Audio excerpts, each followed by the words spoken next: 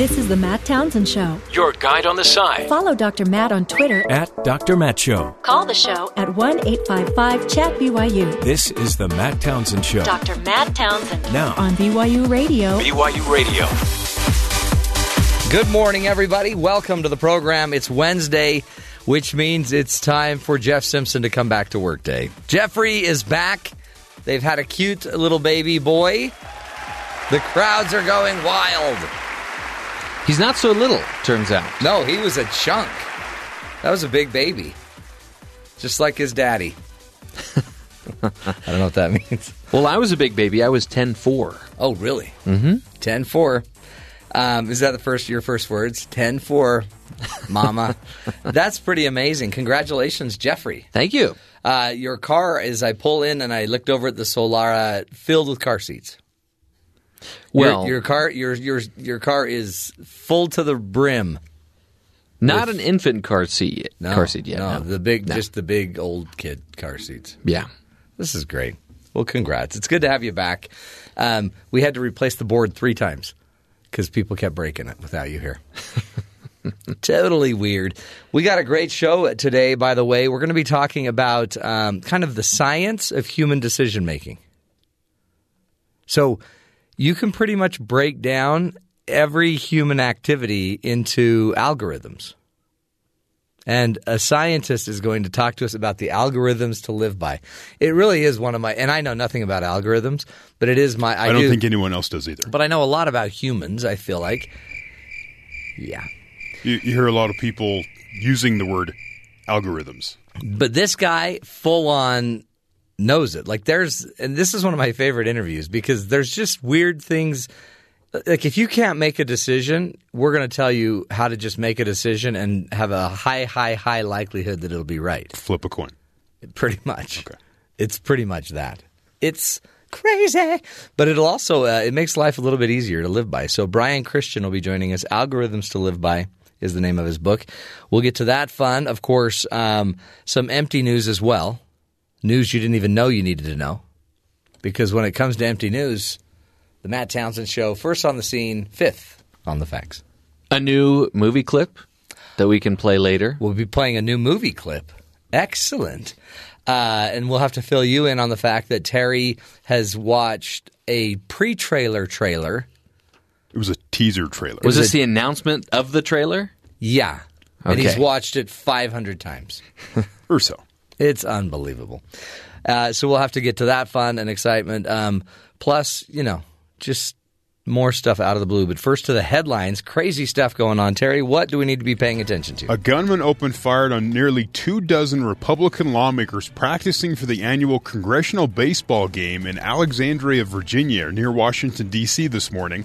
Multiple people were reportedly injured, including Majority Whip Representative Steve Scalise from Louisiana. What? Local reports allege a rifle was used and shot off more than 50 rounds, hitting Scalise. He was reportedly shot in the hip near second base and then began crawling into the outfield to try to get away from the shooter. Holy cow. Police are calling the incident a multiple shooting. Representative Mo Brooks, who was also on site, told CNN that he was uninjured in the event and that the shooter was taken into custody. Brooks said Representative Brand Winstrup was also on the scene.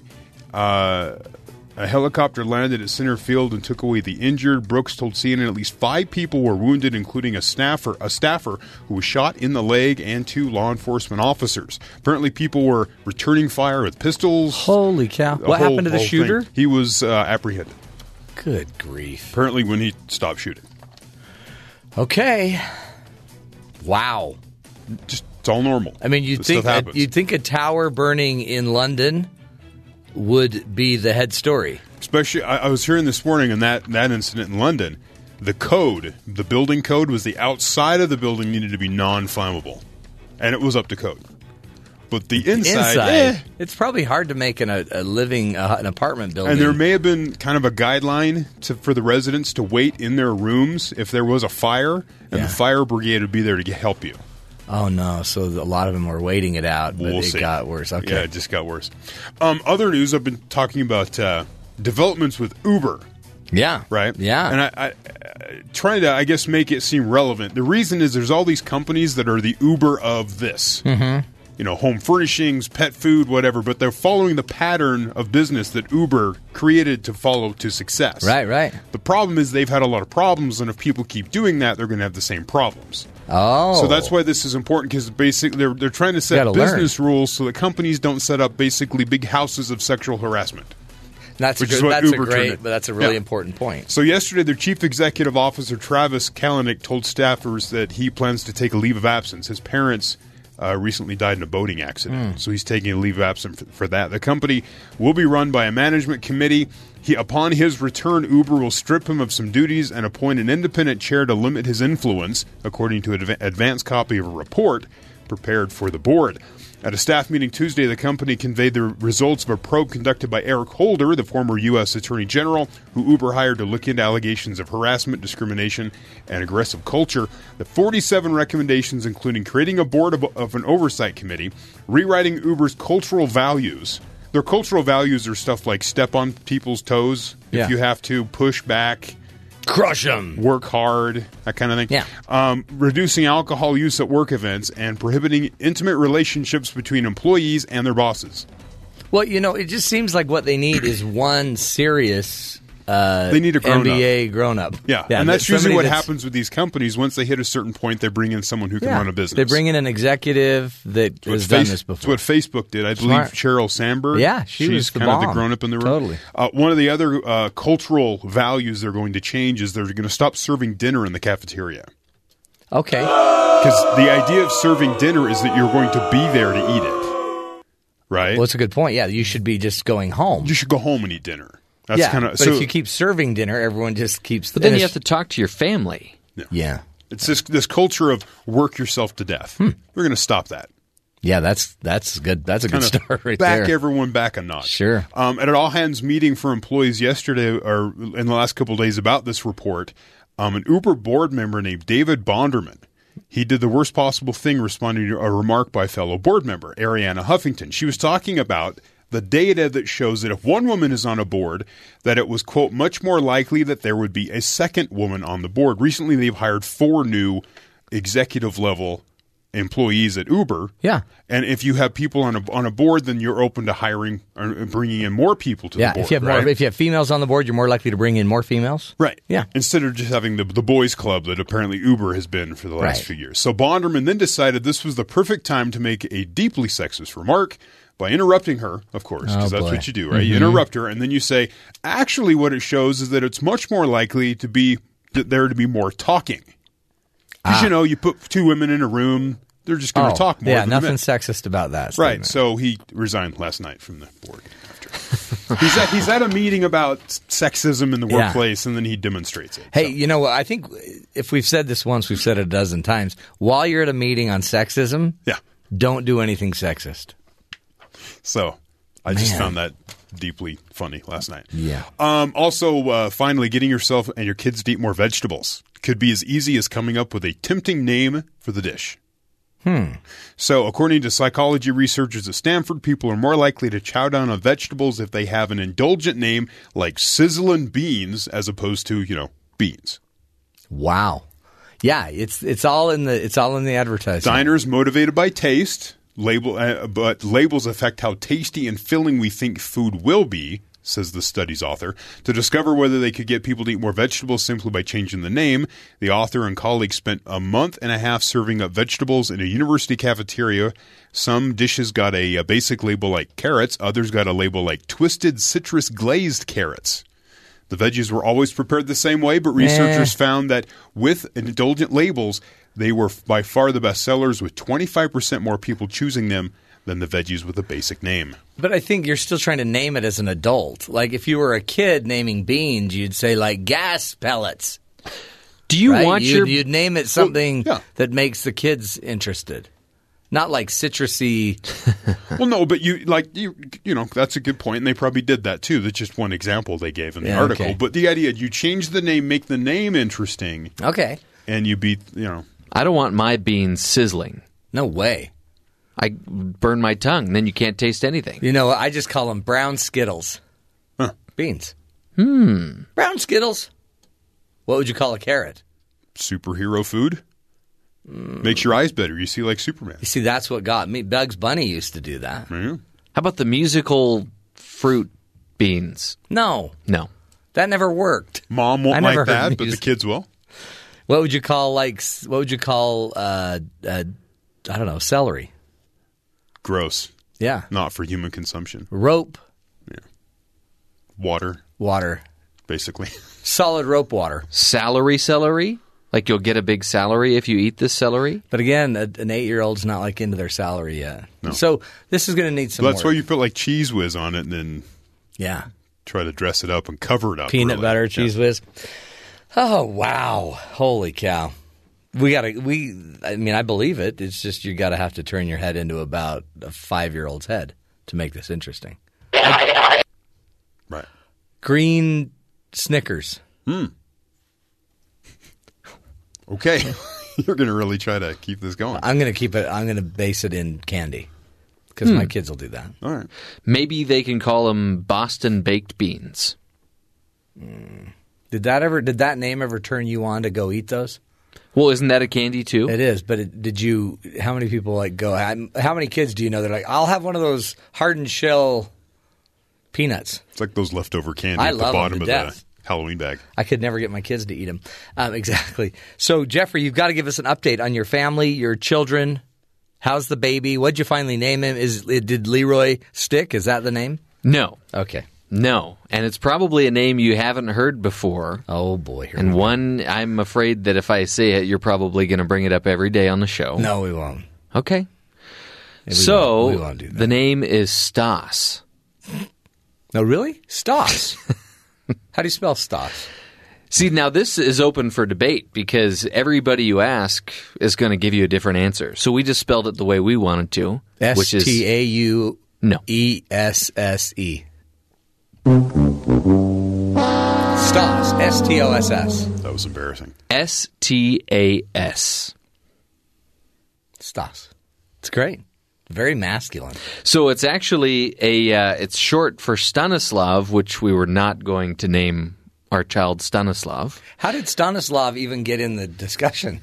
No, Stas To shorten did. it. Stas Oh, okay. did. I knew a guy named Stas. Oh, cool. And he was pretty cool. And Stanislav means to achieve glory or fame. Wow. You guys thought through this. Well, we didn't start with the meaning. We started with the cool, hip version of the name. Stas. Yeah. What's his middle name? Leroy. No. It's actually Jeffrey. And I'm not a big fan of naming children after me, but I figured there's a difference between naming a child, giving them your first name as their first name versus giving them your first name as their middle name.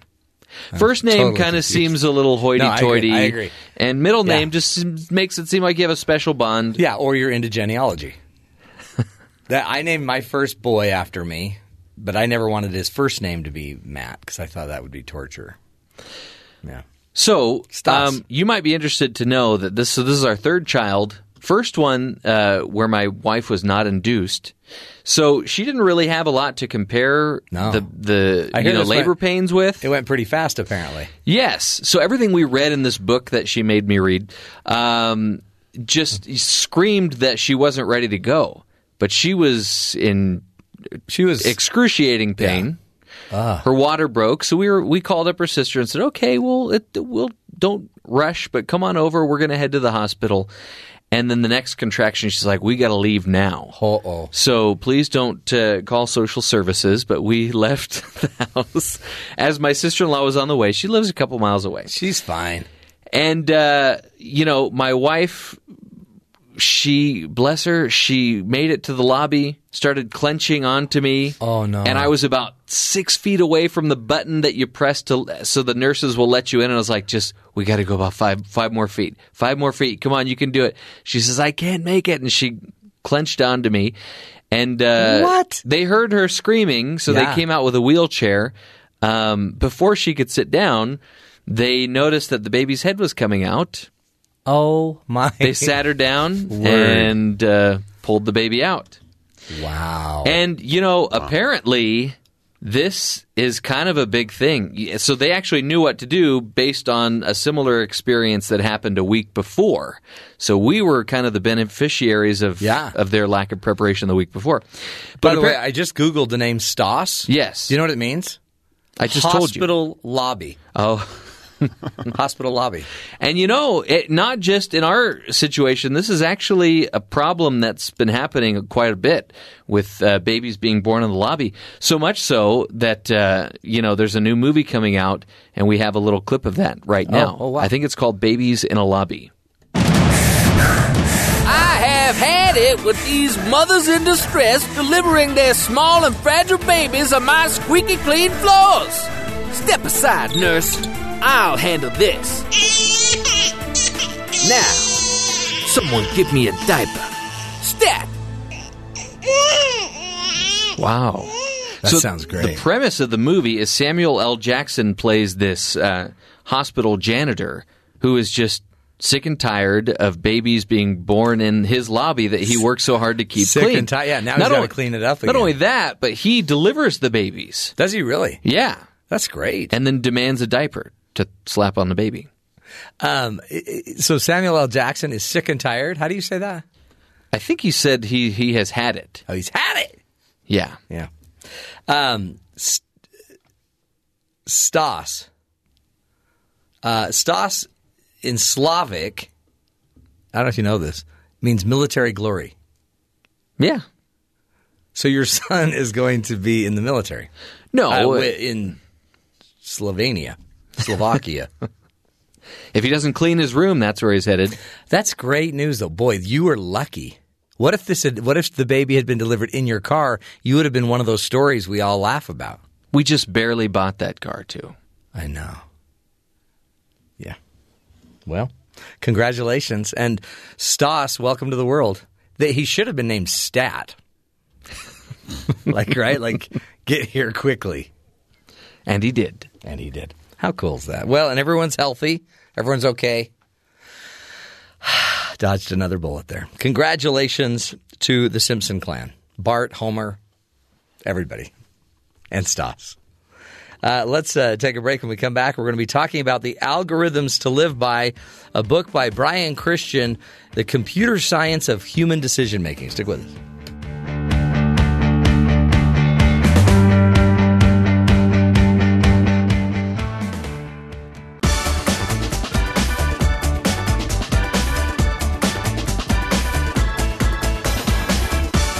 Every day we are faced with problems which need to be solved by decision making, right? We've got to make some decisions. But what if all the answers we needed about any issue, relationships, job advice, problems with the in-laws, were all sitting in your computer? Although this might seem strange, computers do have a lot to teach us about our decision procedures. They use algorithms, right, to consistently make decisions and to quickly make decisions. But as humans, we struggle with it a lot more, but maybe we don't need to. Joining us today to talk about the power of the algorithm is Brian Christian. He is a co-author of the book Algorithms to Live By, The Computer Science of Decisions. He's also the author of the book The Most Human, and we're honored to have you with us here today, Brian. Thanks for your time. Thank you so much for having me. This is it's such an interesting topic because we hear about algorithms all the time. We hear about Facebook is adjusting their algorithm, or any of these tech companies are using algorithms to search through all of the data. Just for myself and others that might not quite fully understand what an algorithm is, educate us. What is an algorithm, and how does it work? Yeah, it's an intimidatingly long word for some people, but the concept underlying it is very straightforward. So an algorithm is really just a series of steps that a computer follows to take an action or come to a decision. So, computers use algorithms for sorting and searching and, showing you your email and all of these things, but you are yourself following an algorithm when you take any kind of step-by-step process to arrive at a conclusion or make a decision. So even something like baking, if you're baking bread following a recipe that says, first measure the flour, then put it in the mixing bowl, then preheat the oven, you are in effect following an algorithm. And so that's one of the basic messages of the book, is there's kind of a deep connection between the way that humans approach our lives and some of the basic underlying concepts of computer science. And identifying that parallel, I think, can really open the door to a lot of insights about our own lives. And I that's what I loved about it, because it seems like there's many of us that struggle making a decision, or we think about it and it then we end up making a decision that doesn't feel like it was so right.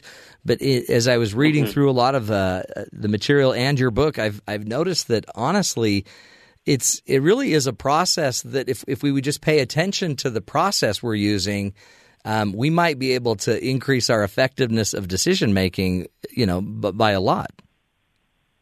I think that's exactly right. And I think, there are payoffs at a number of different levels. Thinking about kind of the optimal decision-making strategy can, in the most basic sense, just increase our chance of getting a successful outcome. But it can also give us, I would say, peace of mind. There are many cases in computer science where a certain domain of problems are just hard. They're just kind of certifiably hard. And so even following the very best procedure, you still have a certain probability of error or probability of failure. And I think this is something that, whenever something in a human decision goes awry or we don't get the result we want, it can be really tempting to replay the decision-making process in our mind and sort of agonize over where did we go wrong. And in many cases, I think we can get some solace or some consolation from computer science because there's a sense in which if you know that you've been following the optimal decision-making procedure and you know that it just is going to fail with some probability, then even if you don't get the outcome you want, you can take comfort in knowing that you followed the right approach. Right. Yeah. You went about it in the most effective way. Yeah, exactly. Because I guess there still could be an anomaly, right? There still can be a weird, outlier that might change this data set. But talk to me about. You give a wonderful example in your Huffington Post article about just shopping for an apartment in San Francisco. Because it's hard to find an apartment, but when you finally get the apartment because of shortages and zoning laws and limiting of new construction, you only have a few minutes to make the decision. To talk about how you could see algorithms helping with that process.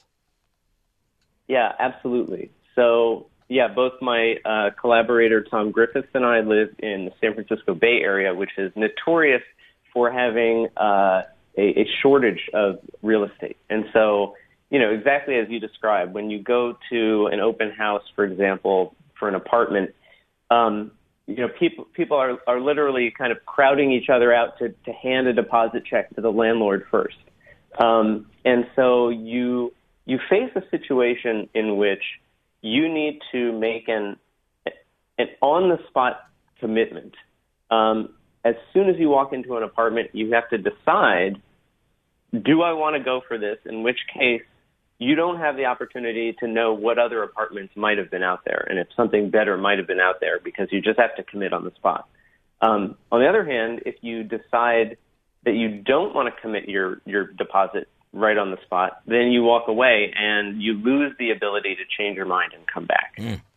And so this creates a particular kind of decision dilemma.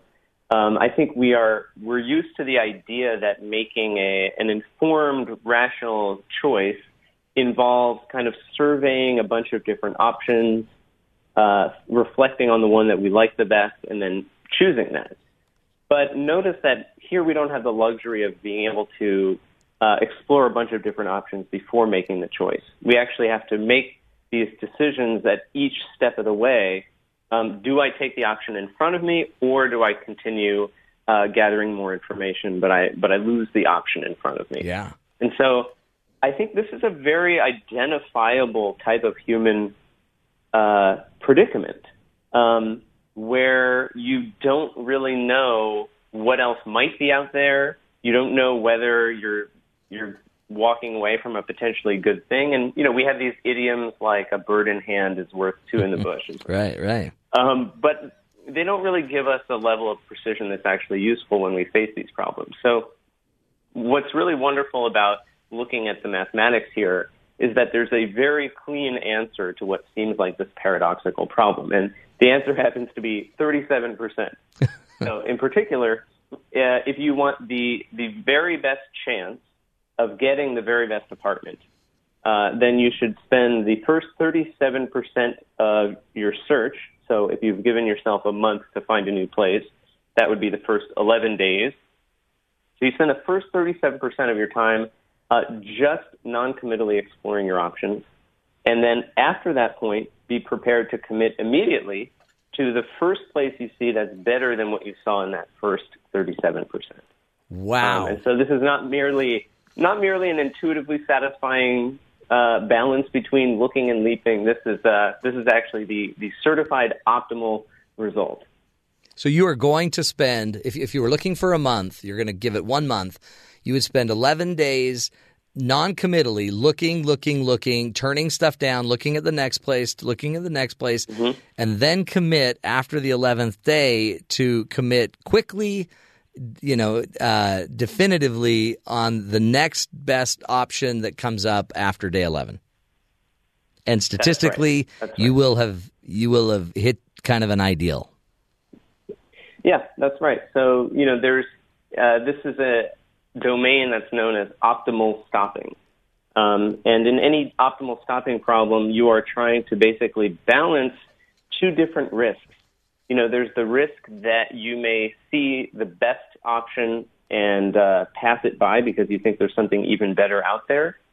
And there's another kind of complementary risk, which is that you stop too soon and you take something that seems really good when, in fact, there is something better out there.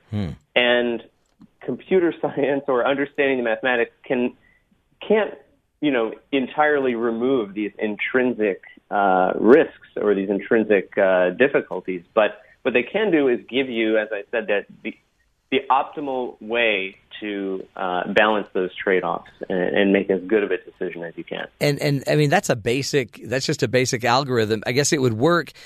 There's places I guess it wouldn't work.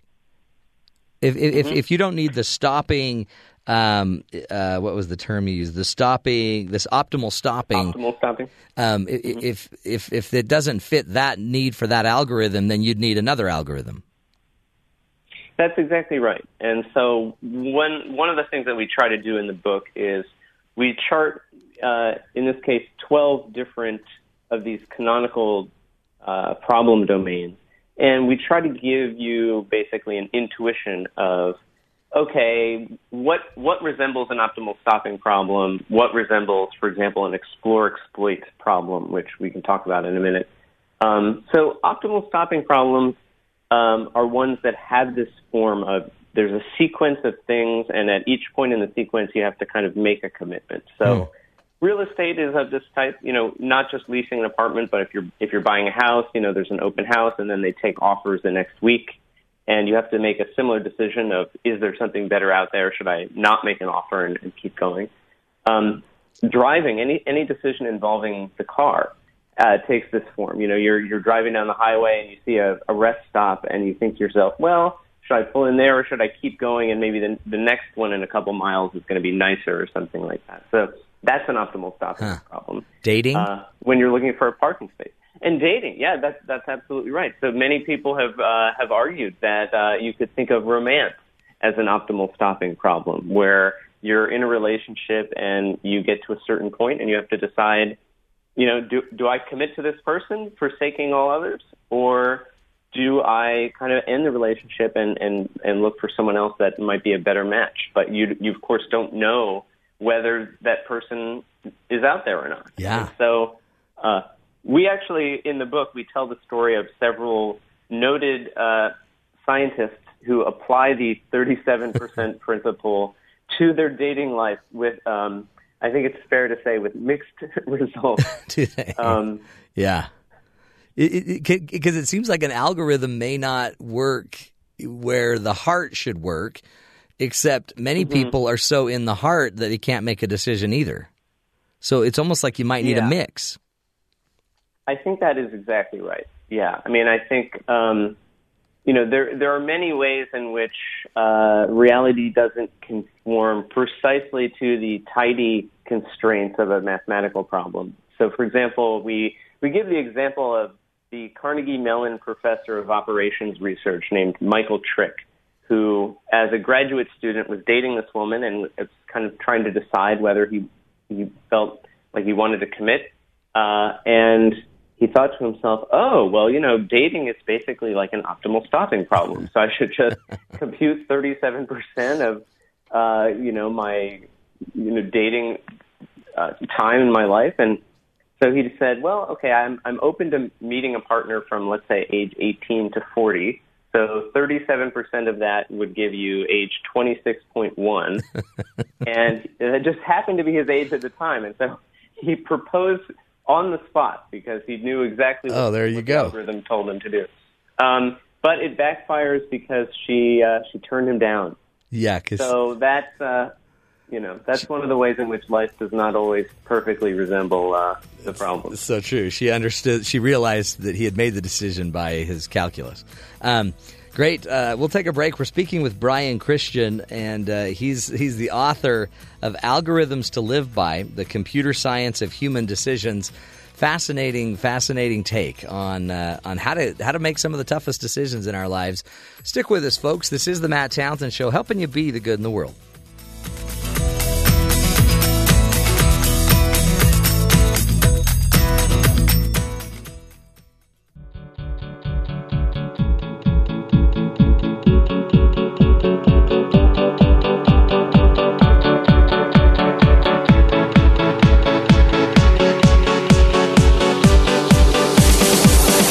Welcome back, friends, to the Matt Townsend Show. Today we are talking with Brian Christian, author of the book Algorithms to Live By, The Computer Science of Human Decisions. Brian is also the author of the book The Most Human, which was named Wall Street Journal's bestseller and the New Yorker's favorite book of the year. He co-authored with Tom Griffiths this last book, Algorithms to Live By, a #1 Audible bestseller, by the way. And I love it because it's such a different approach to decision-making. And so many people have a harder time making decisions, it seems like, today, just because of the overwhelming data we have. We have so much information, and yet we've got to make decisions. And computers do it. They make the decisions just by running the algorithm. And Brian teaches us that, well, there's many, many different algorithms that we can use to make some of the tougher decisions in our lives. Brian, thanks again for being with us. Hey, it's my pleasure. This is it's a fun take, and it's interesting to know it's not perfect, right? But I guess if we're going to make a decision on how long we should circle the parking lot before we finally just pick a stall, because there might be a better one down the row. If you're caught up in that, maybe just do the 37% rule. Yeah, that's right. And in fact, there's a surprisingly vast mathematical literature on optimal parking strategies. So we devote a whole section to that in the book. Do you? But that's great. For anyone who's been in that situation of trying to decide whether you just commit to the space in front of you or you try to press on in the hopes that there's something better out there, we actually include a little chart that you can print out and stick on your dashboard. That's tells great. You exactly to work it through. It's so funny because I didn't know people were having these problems, but I guess we all have our own system, don't we? And I guess that our own system is I guess our algorithm. Yeah, I think we have these kind of heuristics, or we have these idioms that guide us in different scenarios, but we don't often subject them to the kind of rigor and scrutiny that the optimal strategies in computer science have been subjected to. And so that's one of the great things about examining these links between computer science and human decision making, is that when we draw results from the computer science literature, it is battle tested. It is proven mathematically to be the best possible strategy for that situation. And so it comes with guarantees that typical self-help advice doesn't offer. So. And two, and I guess and a caveat that it's not always perfect, and yet that's right. So, but yet even when it's not perfect, there's still other algorithms we can use to help you deal with the next problem. You said there's about 32. Did you say different algorithms in the book that you talk about? That sounds about right. I'm not sure. To be honest, I'm not sure the exact number, but that sounds about right. We have 12 different chapters that kind of break down the major categories of problems. So we were just talking about optimal stopping problems. Another category that we get into after that is what are called explore-exploit problems. And I think these are very relevant to human life as well. We often have this situation where we need to make a choice between our favorite thing and trying something new. So going out to eat, do you order your favorite dish, or do you try a dish you've never tried before?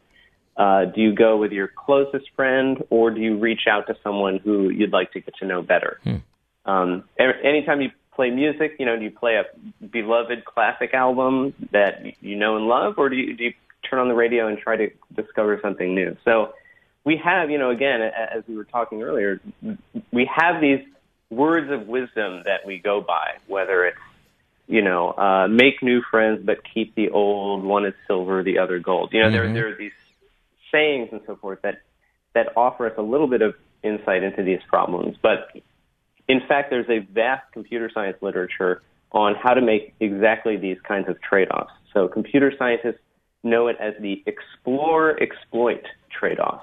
So anytime you're in a situation where you're not sure whether to try something new and branch out, or just stick to something that you can trust and know and love, you are in an explore-exploit problem. And so computer science gives us a couple strategies and a couple basic principles that can give us some guidance in situations like that. What are one of the strategies, or two of them? Yeah, well, the basic idea in any explore-exploit problem, the key thing is how long you have to enjoy the thing that you're choosing. So to give you a concrete example, if you just moved to a new city and you're going to be there for many years, well, the more time you have, the more exploratory you should be. So even if you find a restaurant that you really love on the first night in town, you should nonetheless keep trying new things, because the odds of discovering something new that's better than the place you already like are pretty good, because you don't know that town very well yet.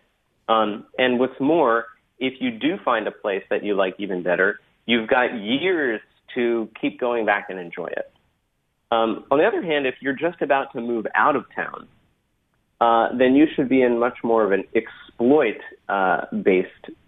mind frame. And the word has negative connotations in English, but to a computer scientist, exploit just means leverage the information that you already have rather than getting more. So if you're about to move out of town, then there's not so much use trying a brand new restaurant that just opened up, because the odds are that it's not going to be better than your favorite place that you already know about, because you know that town pretty well. And even if it is, you've only got a couple nights left to enjoy it. And That's so great. I think that intuition that we should be more exploratory the more time we have really has given me some perspective on how to think about these types of problems. And it also helps us make sense of kind of the arc of a human life. We think of children as extremely curious and exploratory, and they're always interested in new things. And we think about older adults as being kind of set in their ways and resistant to new ideas and kind of fixed in the things that they like. Yeah. And looking at the mathematics here shows us that, in fact, both of these are pretty reasonable ways to behave relative to how much time you have in your life. So, and it's interesting how many mathematics. Oh, go ahead. No, it gives us a way of kind of making sense of the arc of a human life, which I think is really sort of lovely. And we don't think I whether I explore or exploit, it is dependent on time. I mean, and there's other conditions. So I guess the benefit of thinking about it kind of through the algorithm or in kind of the system is there's variables at play here, and once you start to know the variables, it seems like you actually start asking smarter questions and have a deeper, smarter evaluation of what's going on. Yeah, I think that's right. The goal is not necessarily for people to come away from this, living their life strictly by the numbers, but rather to give people kind of a vocabulary and a framework for thinking about things. So, for example, my fiance and I were looking at houses to live together, and when we realized that we were going to be kind of leaving the area that we were in, we realized, from an explore-exploit perspective, we're kind of near the end of this one interval of time, and so we should, in general, spend that time with some of our closest friends who live in that area and going to some of our favorite restaurants from that area. And then when we get to this new area, we should be very exploratory and really open to trying new things, even if there are things we already know and like. And so, here's a way of thinking that doesn't look like a kind of robotic Spock-like approach to life. But these general insights and these principles are being derived from computer science. So I think it's really nice to identify those kind of underlying patterns in your life and see places to apply some of these ideas. Yeah. And I guess, too, the logic, because there's so much logic applied. And it's also interesting to think that, is it possible that I could take 12 different decision-making, approaches to, and that might eliminate, or not eliminate, but support and strengthen 95% of my decision making. I mean, to me, that's exciting to think that there might just be 12 different ways to look at it, exploit or explore. That I don't know. To me, I think it's a fascinating, completely different view for me. We've only got about another minute or so. So help me understand, Brian, So other than getting the book, Algorithms to Live By, The Computer Science of Human Decisions, what else can we do as humans in our decision-making that is just something that is intuitively done by a programmer who's programming a computer? I think one of my favorite examples for this is, we all have kind of a messy desk, for example, for me in my office, with a pile of papers on it. We kind of berate ourselves for, why don't we get more organized? And there are a couple interesting insights that come out of computer science that may cause us to let ourselves off the hook. So, for example, if getting organized will take you more time than you will save by being organized, then you just should allow yourself to be messy. So that's an idea that comes out of what's called the search-sort trade-off. And secondly, there's this wonderful result from an area of computer science called caching that shows that the very best policy you should have is to put the most recent thing that you touched as close to hand as possible. And so in summarized terms, that means just throw your papers in a big pile, and whenever you're done using something, put it on the top of the pile. And so here's a case where computer science validates what people are doing by default. And the difference is that when we do it, we feel bad about it, but in fact, we shouldn't. So whenever we tell ourselves, we really need to get organized, there's a surprising message from computer science that says that you're actually more organized than you may realize. Isn't that amazing? And just keep it on the pile. Just put it on the pile. Exactly. If it's on the top of the pile, it's what you did last. Oh, I love it. Exactly. That's good stuff. Well, Brian, thank you so much for your great work and research and insight. I know you're going to help a lot of people, a lot of our listeners on the show. The book, again, is Algorithms to Live By, The Computer Science of Human Decisions by Brian Christian and Tom Griffiths. We'll take a break, my friends. Stick with us. This is the Matt Townsend Show, helping you be the good in the world.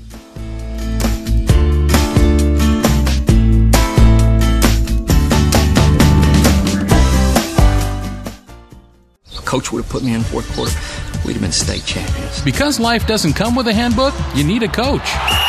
Here's Dr. Matt and his coaching corner. Play ball! Play ball! You know, isn't it a great idea to know as much as you can know about yourself and your relationships and how you think? I mean, when it comes down to it, it's about you understanding you. So how well do you understand your decision-making? How well do you understand your social skills? Do you feel like you are on top of the game?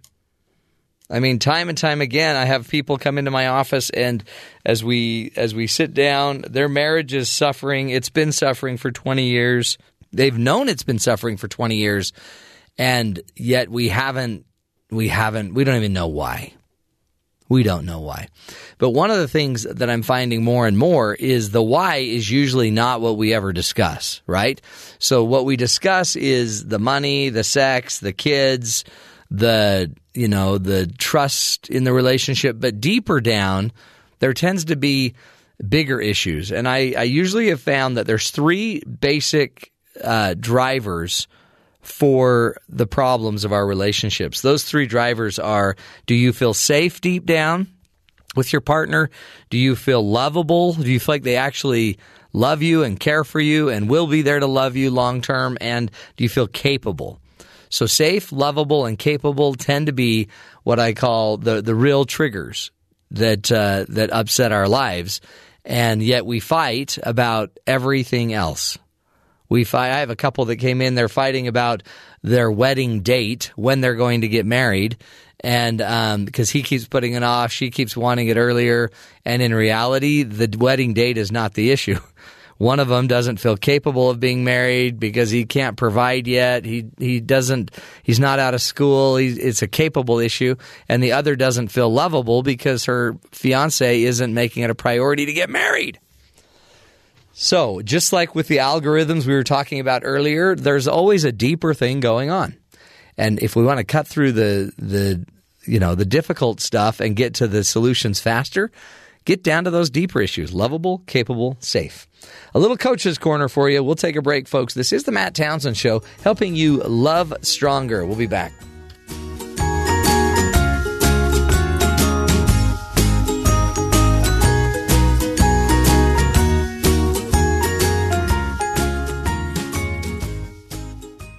This is the Matt Townsend Show. Your guide on the side. Follow Dr. Matt on Twitter At Dr. Matt Show. Call the show at 1-855-CHAT-BYU. This is the Matt Townsend Show. Dr. Matt Townsend Now on BYU Radio. BYU Radio.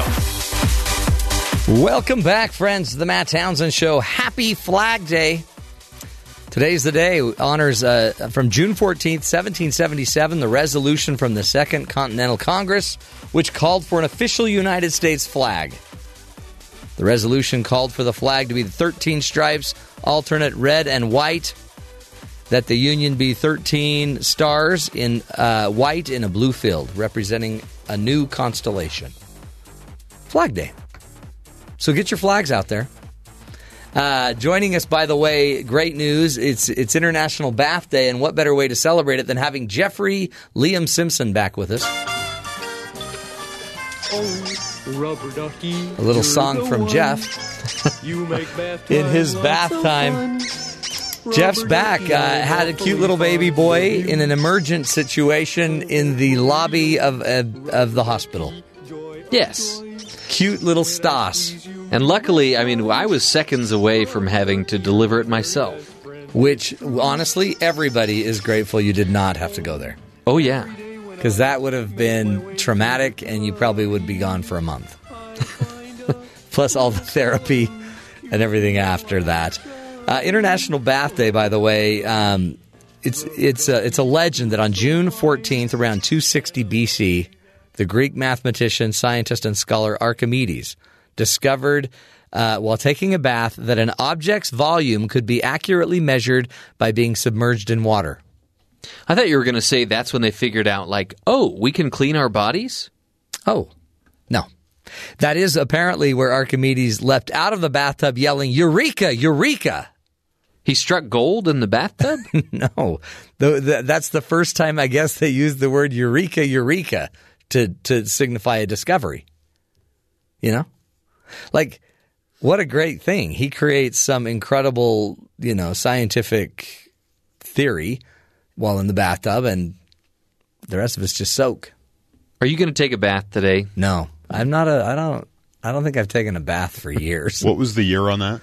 Around 260 BC. The article I was reading showed the math on how they figured that out. Really? Apparently Archimedes left some record that it was on some day of the week. It was so many days after some celebration or something. Yeah. So then because our calendar that we used wasn't in effect at that point. So they basically applied our calendar and went back and figured out it was on this date. And then when they figured it out and they figured out the date, somebody jumps out of the tub, says, "Eureka, eureka." Right. We figured out the date. I think that's how that goes. So he figured out things float. Yeah. And displacement of water. Other people used, whatever math that didn't exist at that point to figure out what day. Because, we're bored. That's right. Others just get their toe stuck in the tub. Some we've read about put, what's that nut? Nutella in their tub. Yeah. Mm-hmm. If some leave a gator in their tub. Right. If I found something floating in the tub, Eureka is probably the last thing I would say. Probably get out of there as quickly as possible. Yuck. This is true. So much to talk about today. We're going to be getting into giving you a chance to figure out what life has taught you. We're going to go through a little process to figure out, because life is always the great teacher. What has life taught you? We learn so much, but we don't necessarily realize what we're learning in the moment. So how to capture the learning, we'll have a guest that will walk us through a process of learning, reviewing your life, identifying, the lessons learned. What have you learned? Well, I've learned today, for example, if you're about to have a baby and you're a week overdue, don't dilly-dally. Just camp out at the hospital. Get to the hospital, because if not, you could be delivering in the lobby. Actually, in between doors. Holding on to the gumball machine. Mm-hmm. I'm going to give you my Kiefer Sutherland thank you. Thank you. Whispered. I also learned that I did not know this. Stas means that you're a warrior, soon to have... To become or achieve glory greatness. Or fame. Yeah. Stas. Middle name, Jeffrey. Jeffrey stands for... Dad. Stands for anxious man cleaning up in the lobby. Panicking in the lobby, I think. Yeah. Yeah, stuff like that. So we got a lot to talk about as far as that goes. Also, headlines, we'll be getting into the empty news headlines, including an incredible bear story. You're not going to want to miss the bear story. If you love music, as I do, you will want to hear the bear story, and we'll get to that in just a few minutes. If you're all obedient and you just sit quiet. If you're good, we'll get to the bear story in a few minutes. But there's a lot of talking. It's just not going to happen. Let's just say it's a breaking and entering that turns into a musical. It's amazing. But first, to the headlines with Terry South. Terry, what's going on around the country? House of Representatives Majority Whip Steve Scalise was among those injured when a gunman opened fire in Alexandria, Virginia this morning, according to multiple reports. The shooting took place during a practice for the GOP congressional baseball team. How good do you think that team is, Matt? I'm going to bet not very good. Congressional baseball. Two Capitol Hill, they were practicing, trying to get better, right? Yeah. Two Capitol Hill police agents were also reportedly shot. The shooter, who is in police custody, has been taken to a hospital, according to CNN. Scalise's office released a statement saying that he is undergoing surgery and in stable condition. Senator Jeff Flake of Arizona, who was at the practice, recounted the scene to ABC News. "I wanted to get to Steve laying out there on the field, but while there were bullets flying overhead, he goes, I couldn't," he said, adding that the shooting went on for 10 minutes at least. Are you serious? He just sat there just spraying the place down. Yeah, they said he kept loading and reloading his gun. Man. They had some sort of, one report from a senator I saw on the AP was he had some sort of rifle and a lot of bullets. So, Kind of scary. Crazy. Just trying to play some baseball. One person was shot? 5 injured. Oh, my word. That's crazy. The representative, a couple police, and some aides apparently were why were they practicing baseball in the middle of the day? It's not in the morning. This happened between 7 and 8 o'clock in the morning. I know. Hello? What? When you're supposed to do it? Aren't you at work then? No, not yet. They didn't get to the Capitol till 9 or 10. We're the only ones that work this early. Yeah. Oh, I thought everyone was up this early. No. Well, who's listening to us then? The people getting ready to go. Okay. On the way to go play ball. In other news, a manhunt underway for 2 inmates accused of killing 2 guards in Georgia on a prison bus Tuesday morning. A reward of $60,000 being offered for information leading to the arrest of the fugitives, 43-year-old Donnie Russell Rowe and 24-year-old Ricky Du Bois. Georgia Bureau of Investigation spokespeople say the amount is likely to increase. My biggest worry is that they're going to kill somebody else, says the county sheriff. Georgia Governor Nathan Deal said he is committed to using every state resource necessary to capture these men. They overpowered the guards, took their weapons, shot them. The bus had 33 prisoners on board. I'm not sure what happened to the rest of the prisoners. Holy cow. Usually it's like prison break. Everyone takes off. They're all just sitting still, yeah. One of the 2 inmates then killed the guards. We're still desperately looking for these individuals. They're armed with the guns they took from the police and are dangerous. So they're out there still. Well, I guess you don't want to run and then be complicit in a double homicide. Yeah. The minute you run off the bus, it's just adding more you're in the game. To the chaos.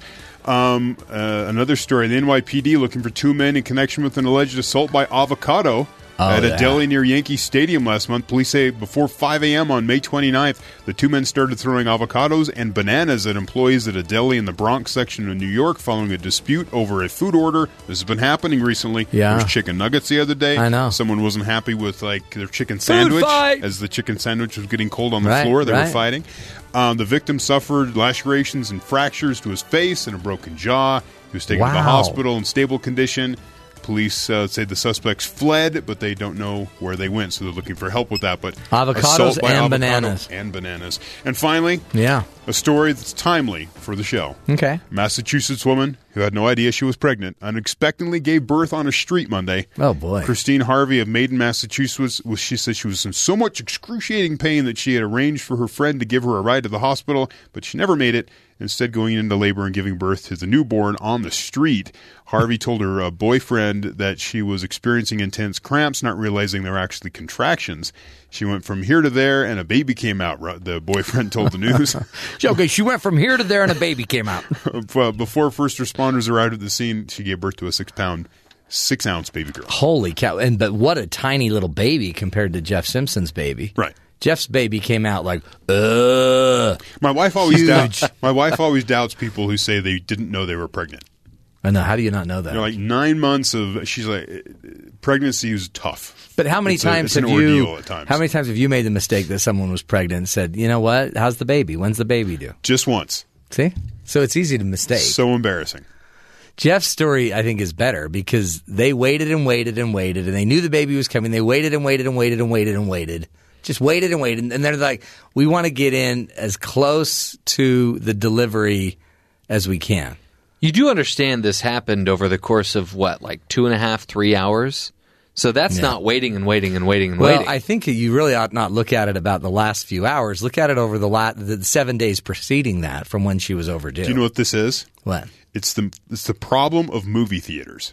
Because you get your reserved seat, right? So you don't have to wait in line. So you try to time it so you get there so you don't have to sit through all the commercials and stuff. So it's that mentality. It's it. We're just trying to time it. You get there right on time. But Jeff got caught in traffic. He got caught in traffic. Wrong. And he got caught in line trying to get a hamburger. You're wrong. And then the next thing they know, they're delivering in the nasty lobby. Alternative facts. I'll just stop. I'll get some corn nuts. It'll be fine. We have plenty of time. Did you guys eat corn nuts? I don't think you're supposed to eat before you deliver a baby. No, not corn nuts. Did you have a soda while you were waiting? I had a specialty drink. Well, we're glad your wife is healthy and happy and cute little Stanislav, a.k.a. Stas. That's not his name. I know. I'm just kidding. Yeah. Stas is alive and well. As you said, he would probably try to say it. I like that name. Often. It's really cool. He will be an incredible Russian spy. He'll probably be a senator. The way this country's going. At least you know he'll be famous. He'll be in all the spy movies. Hey, crazy story for you today about a disgruntled man releases bed bugs in a Maine city office. The city manager in Augusta, Maine, says at the municipal office building had to be sprayed for bed bugs after a man threw a cup of the pests onto an office counter. About 100 of them scattered off. Oh. City manager William Brigio says the man apparently complained Friday to the code enforcement office about bed bugs at his former apartment. Then he left, but returned after he showed the cup of bugs to a manager at his new apartment. He was told he couldn't live there. Look, I've got bed bugs. These are from my apartment. So Brigio says the man let the bed bugs loose in the general assistance office, where he was asked to for a form to request assistance, and apparently was told he didn't qualify. Bed bugs doesn't qualify. Okay, all right then. I'll be back. This sounds like a villain from the old Batman series or something. Look out, he's packing bed bugs. Have you ever had bed bugs? No. I have. That makes sense. Like currently? Or No. Okay, this not was in now. Russia. Oh, I bet they're horrible. We had to move. Do they bite? We had to move. They bit my friend, but not me. So if somebody He was a bit larger than me, but yeah. So at night, would someone tuck you in and say, "Hey Jeff, don't let the bed bugs bite"? Did that help? And they didn't. Didn't they? No, they didn't bite me. Thanks, Grandma. So apparently it did help. So it totally helps. That's pretty nasty, though. All of a sudden, bed bugs, or like it'd be like head lice, right? So if somebody threw head lice on you, At that point, everything must burn. There's no. I mean, yeah, but what do you burn your head? Burn your hair? You got to shave your hair off. You have to go through the car wash 3 or 4 times. You got to move. Brush. You got to wash everything that you own, or just wrap light it in it on fire. And you have to comb your hair over and over and over and over if you have lice. Ugh, just shave it off. Actually, you just hover over the person and you pick at them and eat them. Yeah, you're not a monkey. Speaking of monkeys, this story has nothing to do with a monkey. A bear breaks into a home. But of all the things the bear could, you'd think it would like go to the pantry, get a lot of honey, get a lot of, get some fruit snacks, get all the food that, bears love. But instead, this bear decided to play the piano. Here's a little audio. Bear, you're breaking it! What am I going to do? That bear's got Bear, chops. Please stop that! Please stop breaking my spoon! That's exactly what one bear did inside the residence in Colorado. When homeowners returned to their home, she's so frustrated. She discovered that they had a bear in the kitchen. Their kitchen had been trashed. And assuming it was a burglar, they called the police, who eventually suspected the intruder was an animal. That's when they inquired about home security surveillance, and they asked to review the footage. And upon looking at the footage, they saw the bear roamed around the living room, and at one point you could see the bear played the piano. You know what this is? What? It's the Country Bear Jamboree from Disneyland. It's exactly what it is. No. That's exactly what it is. Was he animatronic? No, they say it was a real bear, but... Maybe he was inspired by that. Well, I think, yeah. He saw a bear succeeding in life in a Country Bear Jamboree, and he's like, I could do that. Do you know how hard it is for a bear to play Root Beer Rag? Maybe it was the Country Bear Jamboree gang, because it sounds like more than just the piano. Yeah, no, I think they did. Somebody brought in a drum set. Yeah, it's pretty awesome. Can you imagine being at a Billy Joel concert and he pulls this out? It's like, no, really? I want you to play, My Life. Yeah. I want you to play My Life. Just stick to the hits. Just stick to the hits. They call it Root Bear Rag. That's the new name of it. That's funny. Thank you. Very little. We'll take a break, folks. When we come back, we're going to be talking about, how to learn from your life. Your life has a lot to teach you. Many of us don't ever take a break to actually smell the roses. So what has life taught you so far? Stick with us. We'll walk you through it.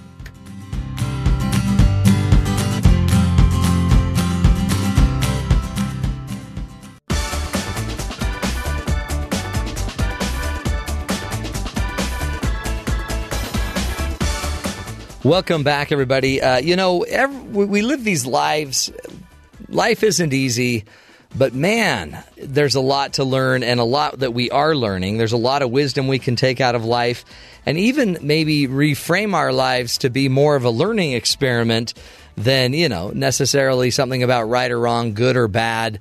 happy or unhappy. What if we could turn everything into learning? And so who better to help us with that than Bob Taibbi? Bob Taibbi is a LCSW, a counselor, a social worker, author of 10 books, and just has been writing. He's a prolific writer. He's been published in over 300 magazines and journal articles. Today he's here to share an article that he wrote titled, "What Has Life Taught You So Far?"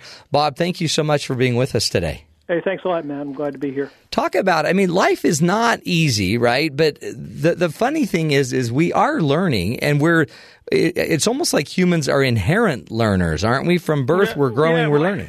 Absolutely. I remember hearing a long time ago that, problems are all about lessons. Once you get the lesson that the problem's trying to teach you, the problem goes away. It's so and true. I know for practical experience, and probably you do too, the first time you try to change your oil on your car and you screw it up, you'll learn pretty quickly that there's a lesson here, and I get better at it. Yeah, and every time, but I guess it's almost like we feel like everything should be more easy, more natural. We have this weird, I guess now social media is not helping, because every time I look on social media, I see how everybody else has a better life than me. How do we make learning part of life? Well, I think that, I think part of it is slowing down enough and kind of asking that question. I work a lot, for example, with couples and do a lot of couples therapy, and I know you're familiar with that as well.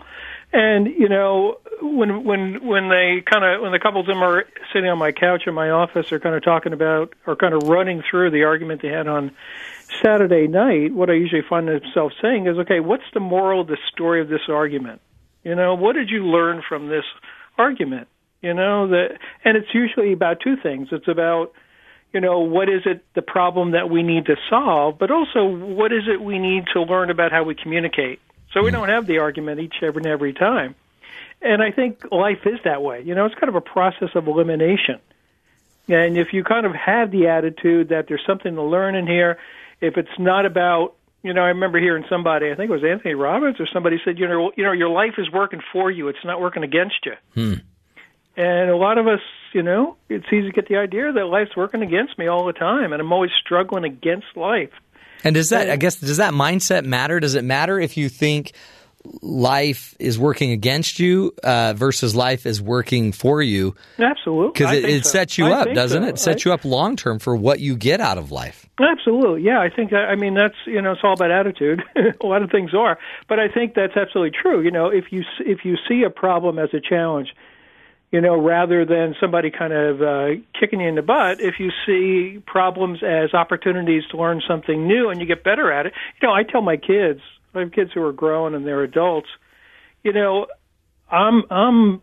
look back on my 20s and 30s and I go, oh my God, I wish I had the body of a 20 or 30-year-old, but in terms of how much I've been able to kind of cull from life, at my age, I'm in much better shape than I was back then. It's so true. And you don't want to go back. You would love to go back to have health but boy, to go back especially at that level of not knowing, not worth it. Do you think it's natural? Are we kind of either a natural learner, optimist that maybe sees life as bringing us the lesson, or is this something that we can intentionally learn and grow into? So I think for a lot of, I think there's, again, research shows people are born with certain kind of temperaments, and family history, and whether you're prone to depression and things like that. But I think absolutely you can learn it. My style tends to be cognitive behavioral kind of therapy, and it's about how do you think. You controlling your brain rather than your brain controlling you. You being able to kind of put a good different spin on what's happening to you. If you do that enough, you change your brain, and if you do that enough, you begin to have a different view of life. And the research is kind of borne out, one of the real simple but common aid for people who are struggling with depression is 10 minutes before you go to bed at night, write down all the positive things that happen. And what you want to look for is little stuff, like the sun was out, that somebody opened the door for me at the bank, that somebody complimented, the tie I was wearing, whatever it was. And it helps you train it's not so much that you're kind of feeling the feelings of that, but you train your brain to notice that. Mm. You know, you do it every night for a few weeks, and then you begin to actually notice the little stuff that's good. Yeah, you're dialed into it now. Absolutely, absolutely. You know, a lot of people are dialed into the negative. You know, I read something just the other day that just evolutionary-wise, we're kind of our brains are wired to what it's like 4 or 5 to 1 to notice negative things. Yeah, just because that's how you survive. You know, out in the wild, that's how you survive. You got to look for predators and look around corners and whatever. And so we got to work hard to look for the positive. It's so true. I mean, really, flowers are beautiful, but snakes could kill you. So your body would naturally say, watch out for snakes. Absolutely. And you're not going to see the flowers when they're coming around the corner. So true. Absolutely. Now, you also, in your article, you talk about that people at midlife, statistically, according to the research, are generally more happy than those in their 20s and 30s. Yeah. Which seems almost counterintuitive. It's like midlife is when life is kind of really pressing down on you. So how come they're happier? Well, I think a lot of it is, there are struggles at midlife. I've met people, and I'm sure you have too, the classic midlife crisis is where you're starting to kind of reevaluate your life. But hopefully, by the time you get to midlife, you've learned how to navigate life. Yeah. You've learned lessons. The senior partner at the law firm has learned a whole lot more than, the brand new law school graduate.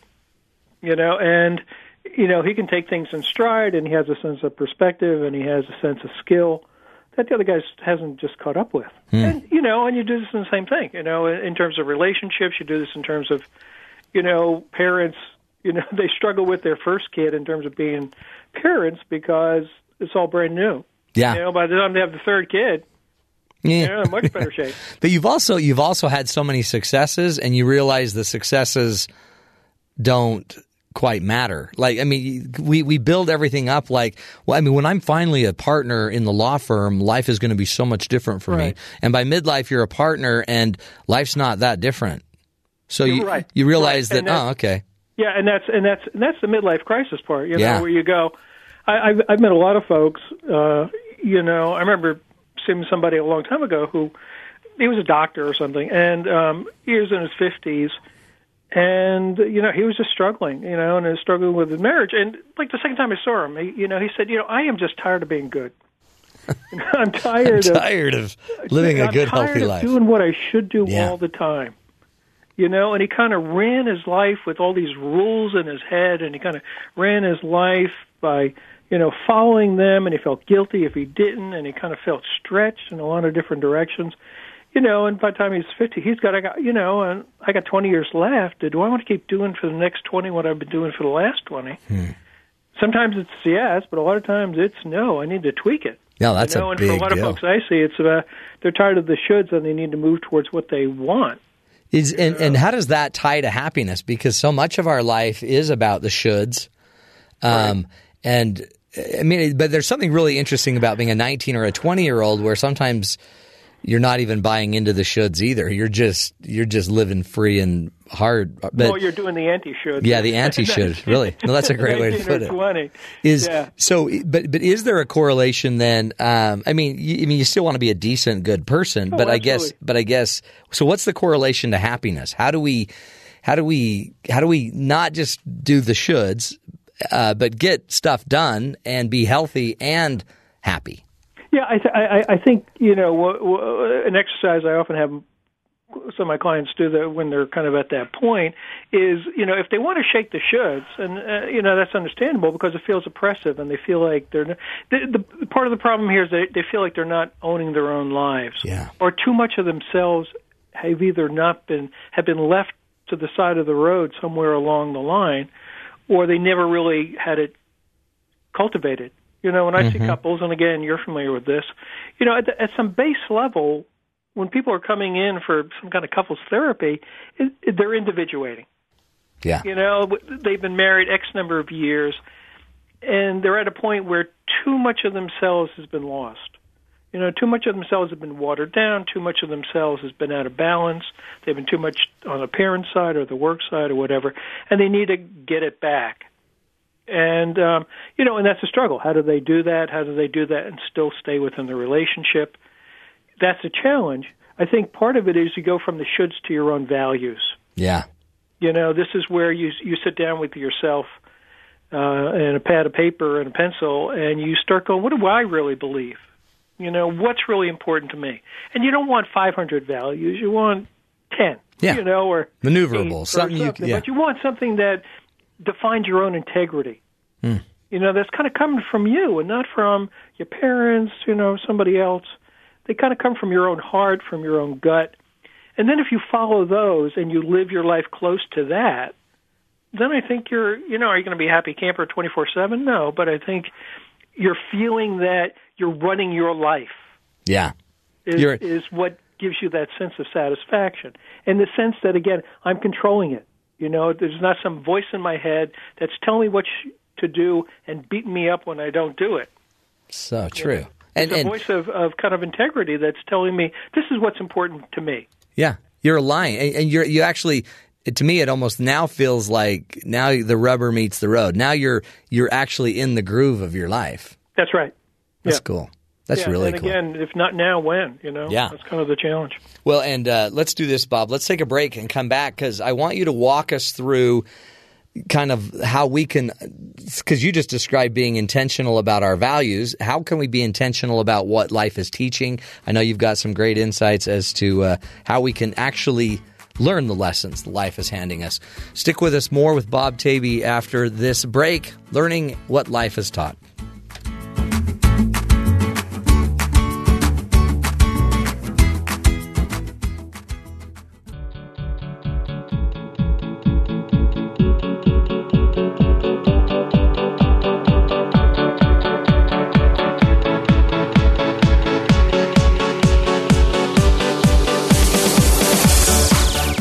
Welcome back. We are talking about learning from life, what it has to teach you. You're here, right? You're experiencing life. You're going through it anyway. Man, maybe you could make it more enjoyable, more pleasurable, even in the hard times, if you could turn it into a learning experiment.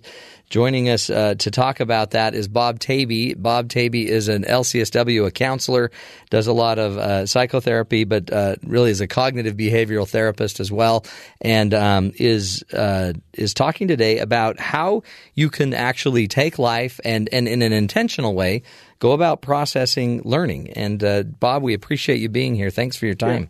No, thank you. Again, Bob Taibbi's website, go to bobtaibbi, TAIBBI.com, and you can get all of his information about his workshops, everything he does. Bob, talk about how we actually intentionally learn from life. Yeah, as we were talking about before, I mean, a part of it is kind of having that kind of curious kind of attitude about, how come this happened and what am I learning from it? One of the things I talked about in the article I wrote recently, and an exercise that I've used for several years with folks is it's a kind of paper and pencil exercise that's helpful. Yeah. So the way you run down, it's fairly simple, but it can be really powerful. So what you do is you write down on top of a piece of paper, what has life taught me, and you write it down. You're not going to do computer stuff because that makes you all perfectionistic. So you just got to write it down on paper. And then what you want to do is kind of do a mental review of your life. You can do it chronologically. You can just kind of wait for stuff. But what you want to do is ask yourself, what are 10 important emotional experiences in my life? Huh. And what you're looking for is you're going to kind of do this kind of mental review and kind of step through your childhood or your young adulthood or teenage years. And what you're looking for is to see what just kind of pops up in your head. And you're looking for things that have an emotional punch to them. You'll know what it is when you get this emotional punch. And it may be something as simple as, the time I tried out for the school play and I didn't get a part, or it could be something my mom said to me when I was 6 years old and I was late from whatever's, or it could be something big, my grandmother died or whatever. But you want to look for, and you don't want to have 1,000, you just want to have like 8 to 10 things. But you want to look for these kind of key points in your life. And again, look for the ones that are emotionally powerful, not just don't go on autopilot. Just think about when my dad died or something. And you write them down. You got to make a list. Now, the idea here is you're going to look at it kind of with your rational brain, your analytical brain. This is not an exercise in kind of re-traumatizing yourself and kind of, going down the emotional rabbit hole of that experience. It's more about looking at it and going, okay, as you go through each one, you're going to do 2 passes on this. The first one is, what did this event, what did this experience teach me about other people? What did it teach me about life in general? And so here you may find, you got to, I didn't make the school play, and you need to try harder. Or, you can't be special all the time, or something. Yeah. Or, when Grandma died, you learn that people can be compassionate when others are suffering, or that, life is fragile. Something you want to see, and you don't want to belabor, but you want to think about it and see what kind of pops up in your head. The second pass is, what does it teach you about you? What did you learn about you? Well, maybe I need to try out for things even though I may not get it. Maybe I need to learn how to take risks. Maybe I need to, speak up and not bite my tongue and hold on to things. And so you kind of go through the whole list and then look at the whole list, and are there 1 or 2 messages that are really coming across? Are there themes here? Again, this is the idea. What is your life trying to teach you? I believe, everybody's got a bunch of little problems, flat tires and kids running, getting sick and things like that.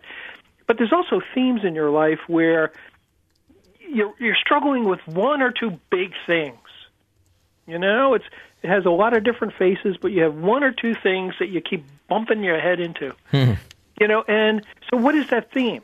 And a lot of times it is as simple or as hard as, I need to speak up, I need to take risks, I need to let other people know how I feel, I need to give up control, I need to be less critical of myself, something. But that, again, you're looking for what's the message. And again, you take your time with this, and it can be emotionally powerful. But you're looking again to, but the idea that there's something here, and there's something for life to teach you. But it's coming. What's interesting is, it's coming from you, right? So from you, absolutely. So what's so cool about this is if you see a trend, if you see a theme. The theme is you. This is your brain is basically communicating. There's a theme here, and if you wrote down those 10 things and then you derived those 10 lessons and those became your theme, that became your theme. That is you telling you what you need to know. Yes, and that's why I'm saying it's really important to kind of do it with the kind of rational side of your brain. Yeah. You don't want to get into your emotional brain where it's the story of this is that everybody always, you can't trust anybody, or you're always going to bother. It's not about that. It's about, there's something else here, and that's why you want to learn that. And again, I'm sort of fascinated with the idea of, you have a relationship with your life. Yeah. You have a relationship with yourself. Now, some people have lousy relationships with themselves. They're always beating themselves up. They're always self-critical. They're always kicking themselves.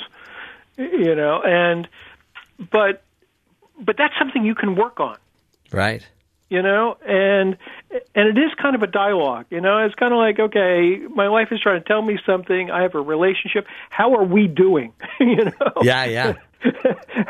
How are me and myself doing? How are me and my life doing? Does it matter if when you make your list of the 10, emotionally significant or important points, what if they're all negative? I mean, they probably are. A lot of them are going to be negative. Or it could be like I graduated from college, sure, which was something I never thought I could do or whatever. Absolutely. But a lot of them could be like, I got messed over in that business by that guy. Absolutely, So, you don't want to. I'm suspecting the fact that they will be. Yeah. When I've done this with folks, 60% or 60 or 7% of the things they write down are going to be negative. Yeah. They'll throw in their wedding. And does it matter? It may not matter, right? Because if it's emotionally significant, it's communicating to you. Yes. And again, the fact that what you just said, you're self-selecting. Yeah. You're kind of pulling out of, I'm always fascinated by the idea that, when you look back on your past, or you look back through your childhood, I've done it, you probably have too. I talk to my kids. They have, their view of their childhood is totally different than mine. Everybody walks out with like a dozen or 2 dozen memories, and we're on different pages. You know, there's some overlap, but out of everything that happened in your life, you know, you pick a handful, and you hold on to them, and generally, because they're all connected, you know, there is a theme to them. You know, there's a story, there's a narrative that kind of runs through your life, you know, that you tell to yourself and you tell about life. And that's what you're kind of trying to draw out here. Being aware of it then helps you either to realize what is the message and what's the lesson learned, or what do I need to change? You know, what is it I need to kind of step up and do differently if I don't want to keep repeating same old mistakes? So the final point is, once you look at the themes, what do I need to do to incorporate the lesson into the life? Yes. Because I guess that's the point we might miss is we might see the theme that I'm the oppressed, beaten down, always taken advantage of person. Right. But if that's the theme, there's a lesson here. Right. Yeah, and what's again? We're back to what's the moral of the story? You know, what do I need to do not to be the oppressed person? Maybe it's I got to step up and speak up and push back. Maybe it's about my attitude. Yeah. You know, I just need to not kind of see myself as always being the victim and always being trapped. And then how would you tie this back to our earlier discussion about values? Because if I'm a person that doesn't want to play the victim, but the lesson I've learned is that, man, I sure play the victim a lot, then I guess I could go back to my values and say, this doesn't align to my values. No wonder I'm less happy. Yeah, and I kind of look at, you know, defining your value as kind of laying out a blueprint. Yeah. You know, it's kind of becomes the blueprint. It becomes the foundation for who you want to be. You know, again, rather than a reactive life, rather than an inherited life based on what other people told you should be, you're going to have a proactive, created life. And that seems inherently something that will inherently create more flow for you, more positive psychology, more positivity. Absolutely. Absolutely. Now, is it going to be hard? Yeah. And is it going to be hard to make changes? And is it going to be hard to kind of break your own patterns? Yeah, sure. Sure. But again, if it's the same theme, if you're coming from you, you know, if you're coming from your own gut level beliefs and values, then you have the courage to step up and do it. Then you have the motivation. Because you're not just kind of doing it to appease other people. You're not just doing it to stay out of trouble. You're not just doing it because you should. Yeah. Is what is amazing, too, it seems like to me, what you're demonstrating to us is the power of the human to really write their own story. Absolutely. This is all about just writing your own story. And you can turn it into a drama or a comedy. You can turn it into a tragedy. But it's the intentional side of write the story. Absolutely. And you cannot not have a story. Yeah. You may not be fully aware of it. I mean, the idea behind this exercise is to be aware of the story, but you automatically have a story. You know, it's not, you know, it's not the events that happen. It's your story about the events that make your life. So it's what you say next to yourself. Yeah. Is there any harm to thinking about this daily? I mean, you can see how some people, you know, would just be obsessed with, I've got to keep thinking about this. But I guess if we already feel like we're a loser in life, we're already probably having that thought daily. So if you're going to correct it, it almost seems like you'd have to do it daily. Yeah, and that's where we're back to, you know, the kind of the depression exercise of what do you look for things that are you know, positive in the day. But also it is about, what have I learned today? Sure, that would be a great exercise. You know, another step on the path. What new things have I learned about me and the world? You know, in a good way. Again, not just the old one. Yeah, boy, you always get screwed. Yeah, you don't want to repeat the whole story, but actually kind of be it's that, you know, again, being conscious, being proactive, being mindful, being deliberate, rather than going on autopilot. You know, rather than kind of going dulled and numb. And then back to your earlier point of every night going to bed looking for the signs or the blessings or the positives that it's happening. Right. Then you'll start picking up the signs that you're becoming what you want. Oh, absolutely, absolutely, and it's all. And again, I don't know. I remember seeing that documentary on called Happy or something like that. Yeah, and these people, this poor guy in India is living in this shack, and he has no shoes, and he pulls this cart, around Delhi, and he says, "I'm a happy man. I come home, my kids greet me. I got a great house. His house has got 3 sides." It gets rough when the monsoon comes. We get a little wet, but it's a great house, and he feels like he has neighbors who are supportive. And I mean, people in third world countries in many ways are happier than they are. Well, I remember reading the statistics. That the depression, the depression rate where people actually say they're depressed is United States is 18%.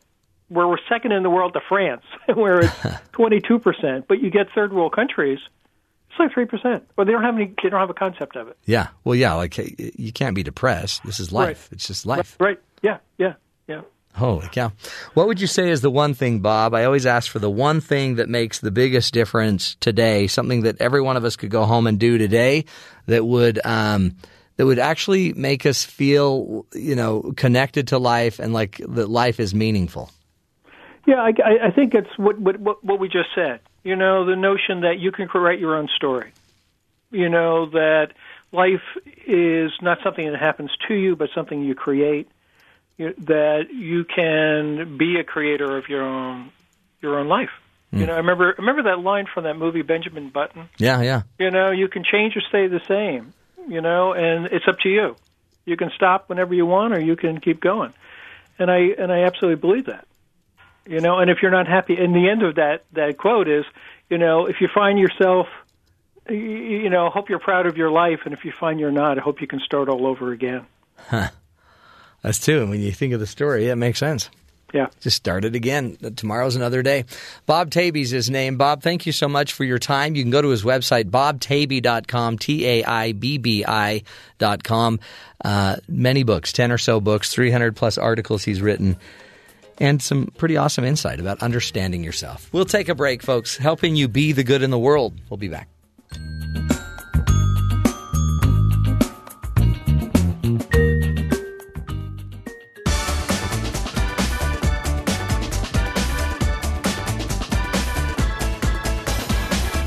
Welcome back, friends.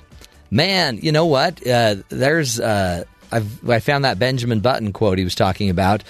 This is a letter to his daughter. He said, "For what it's worth, it's never too late, or in my case, too early to be whoever you want to be. There's no time limit. Stop whenever you want. You can change or stay the same. There are no rules to this thing." It's great advice. Stop or stay the same. If you want to keep being who you are, be who you are. There's no time limit until you die, of course. In Benjamin Button's world, there's a time limit. By the way, you're looking a bit younger. Yeah. I'm starting to worry that maybe you've got the Benjamin Button syndrome. I totally do. Well, it's because my gallbladder, I haven't been eating anything really of any substance or fat. Oh, you didn't hear. I don't have gallstones. I have sludge. I have sludge in my gallbladder. Sludge. I was going to, applaud you on that, but then you said sludge, and I wasn't sure if that was good news. Oh, it's great news. Is this sludge is this the sludge that's found in Downton Abbey? No.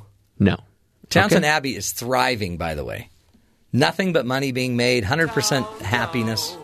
It's all good. Except there's sludge. So there's that. There's sludge in my gallbladder. But we figured out my surgeon has now referred another surgeon. I spent the last month working with a surgeon that I didn't need to be working with. Somehow I got to a surgeon that specializes in cancer surgery, and I don't have cancer. So all I need is my gallbladder out. And when 3 tests later, when we figured that out, now I just know I've got sludge, and we just need to rip that little bile bag out. I just don't know what to think. Some people can't trust a president who sends out mean tweets. Yeah. I can't trust the mayor of a fictional town that has sludge. Boy, I'm sorry. You'll have to get over that. Hey, that's hour number 2 of the program. Go check us out on iTunes, on Stitcher, on BYURadio.org, or on MattTownsend.com. We're everywhere. We'll be back. Stick with us, learning about life.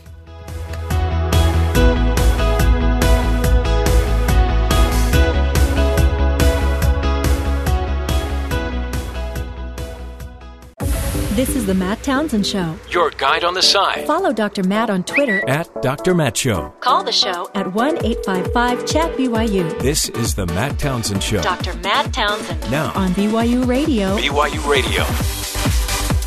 Welcome back, friends, to the Matt Townsend Show. This is the program where we help you live longer, love stronger, lead healthier, happier lives. And today, happy Flag Day to you. Go out, fly your flag. This all goes back to on June 14th, 1777. There was a resolution from the Second Continental Congress that the United States needed its own flag. Get that thing made. 13 stripes alternating red and white, and that the Union would have 13 stars on the flag, all in white in a blue field representing a new constellation. And then they said, Betsy Ross, we need 40,000 of these by next week. Betsy, you better get sewing. That's amazing. That That's sentence pretty cool. has been adjusted. Yeah. The resolution. Yeah. Yeah. So, now it's 50. Mm-hmm. Yeah. But still representing a new constellation. And it seems like... Constellation? Yeah. It's like a new set of stars in the sky. Interesting. The United States. 50 stars by which the rest of the world can direct their life. Maybe 51. If Puerto Rico keeps their... Mexico? No, Puerto Rico. If they keep their voting. They had a huge vote. 23% of the people turned out for it, too. But again, it would then seem to like it would have to be ratified by them, their 50 states. Well, yeah, I mean, Congress has to Yeah. vote on it, and I don't know how big of a deal that would be. Well, and has Congress, what really do they vote on anymore? Nothing, really. They just fight. Can't we just make Canada the 51st state? We kind of are. I don't think they want to be. Yeah, but They're kind of doing their own thing. But if they were the 51st state, then they could get rid of, that silly play money that they have, and them is They don't them is even fighting words. They don't even use half their country. They just use the bottom half. Oh yeah, The top's like an iceberg, so they're just like, well, why would you? Yeah, why would you want to? Right. There's not. I mean, you could just store liquids up there, make drinks, have some ice. Snow cones, yeah. they need to go by Fahrenheit and not Celsius, too. And miles and not If you're a kilometers. Canadian and you needed some ideas of how to make Canada better, just call the United States. We have plenty of ideas for you. I guarantee you they won't be offended. No, you don't think so? Oh, no. We'll be They're so polite. Very nice about it. They're very nice people. We're going to get into all that fun. Today we should be talking about how to know it's time to get married. Don't you just ask her? Well, usually, yeah. Well, or she may tell you when it's time. Well, yeah, I mean, a lot of times the guys don't know until the bride is like, yeah, let's do this. It's time. And sometimes the father of the bride is telling you it's time to get married. Yeah. yeah. Or not. Usually with a shotgun in the same I've had though. clients, that don't want their child to marry certain people. And I've been there. They do everything they can, like whatever you can. Tip this thing over. Nah, not him. When they come in, if you can get them fighting, that would be fantastic. So we'll talk about how to know if you're ready or not to get married, because the research, a lot of people think you have to have certain things lined up in order to get married, or you have to cohabitate. You have to do a lot of things. And the research is very clear about some of these things aren't important and they don't actually make marriage better. What about money to live on? Interesting. Money or not, you need to have the skills, right? You need to have the ability to be an independent earner. Okay. That's important.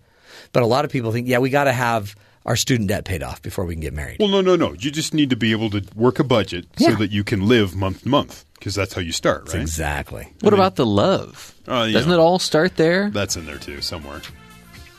Love in the 60s, or this is the 70s, Robert Wagner driving up the 101. Is that what it is? Heart to heart. Oh, those were good days. Oh, man. I did so much growing up on watching The Love Boat, watching Dukes of Hazzard, SWAT, Chips. Good days. Good days. We'll get to, of course. They're remaking SWAT, by the way. Oh, yeah. It'll be on CBS. Good stuff. Yeah. One of my favorite shows of all time. We will get to all of this fun. Plus, of course, BYU Sports Nation. They'll be joining us. Find out what's coming up on their show at the top of the hour. We'll be doing a hero story, plus more empty news. Empty news, MT news. All that straight ahead. But first to the real news. What's going on, Terry, around the country?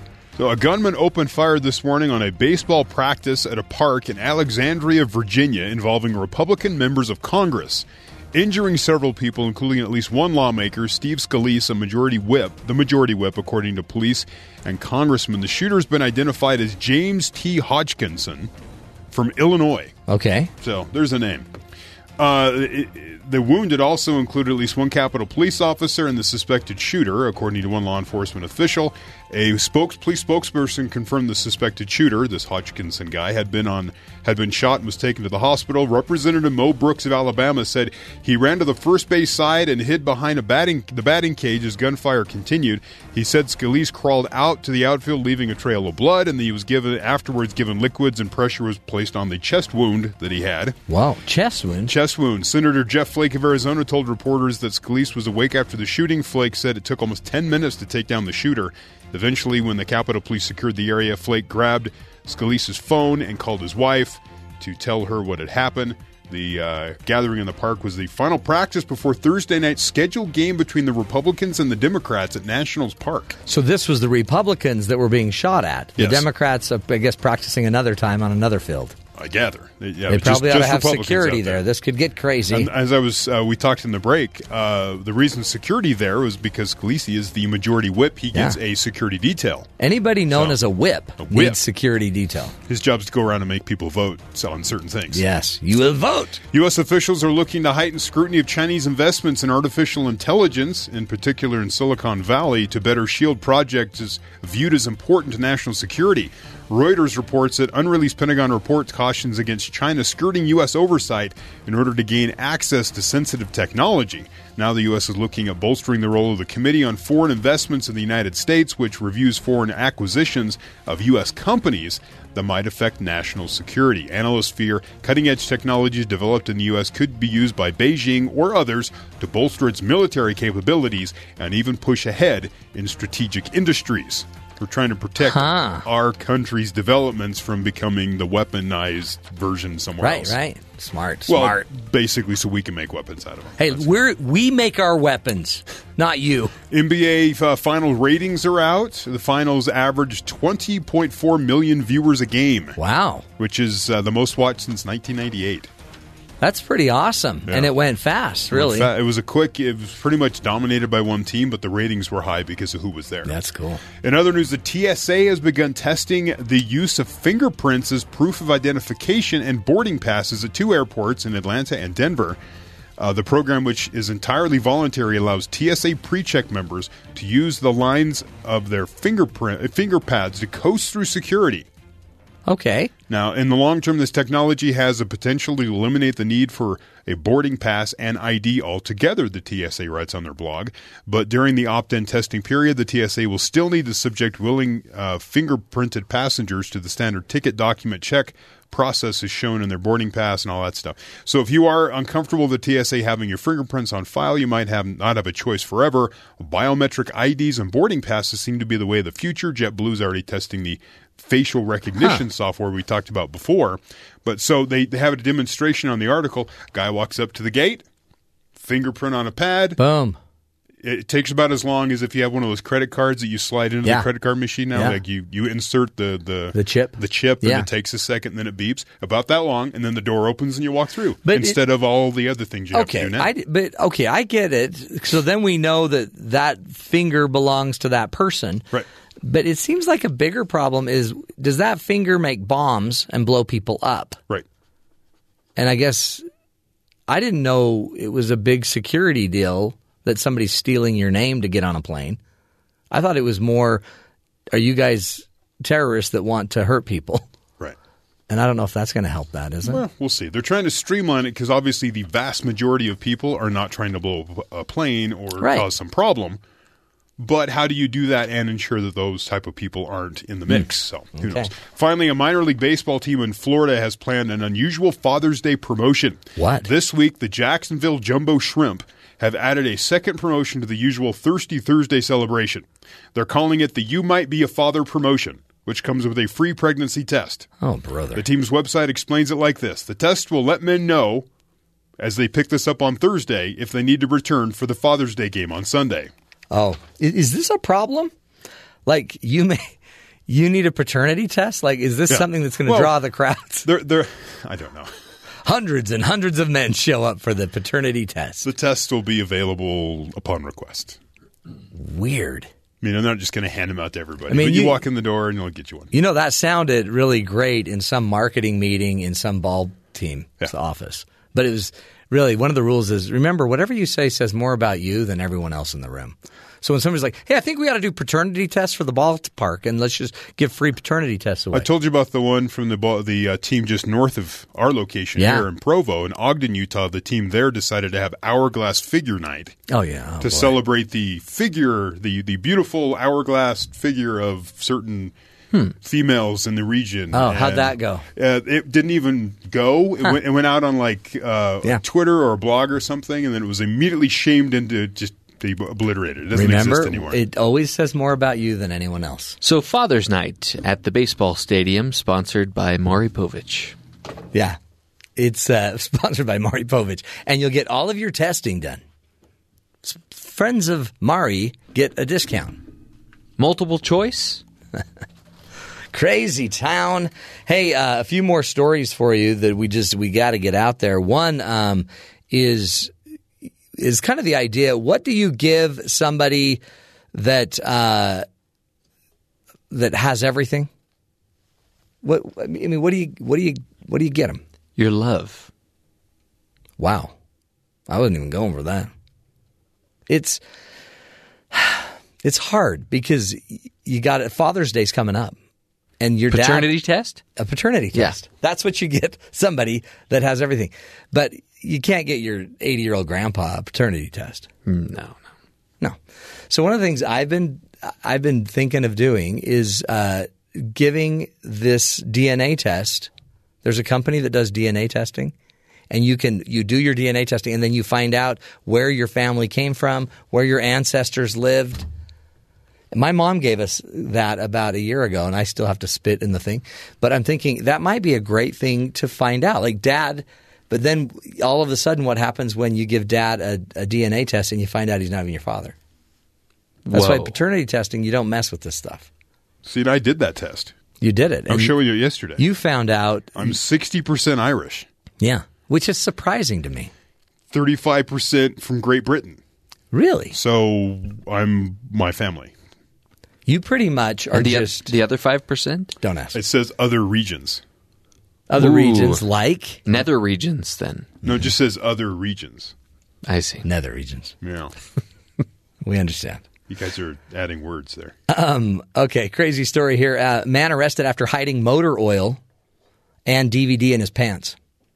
A man was arrested in Polk County, Florida. You won't believe it, Florida. Find the video. I saw this yesterday. The amount of motor oil this gentleman was able to hide in his jeans. Oh, wow. He's obviously so impressive. Well, he's obviously doing an entire oil change. First off, you're like, a convenience store has that much motor oil on the shelf? It's just supposed to be there just in case. We'll post the video on our Twitter feed at Dr. Matt Show. You're going to want to see that.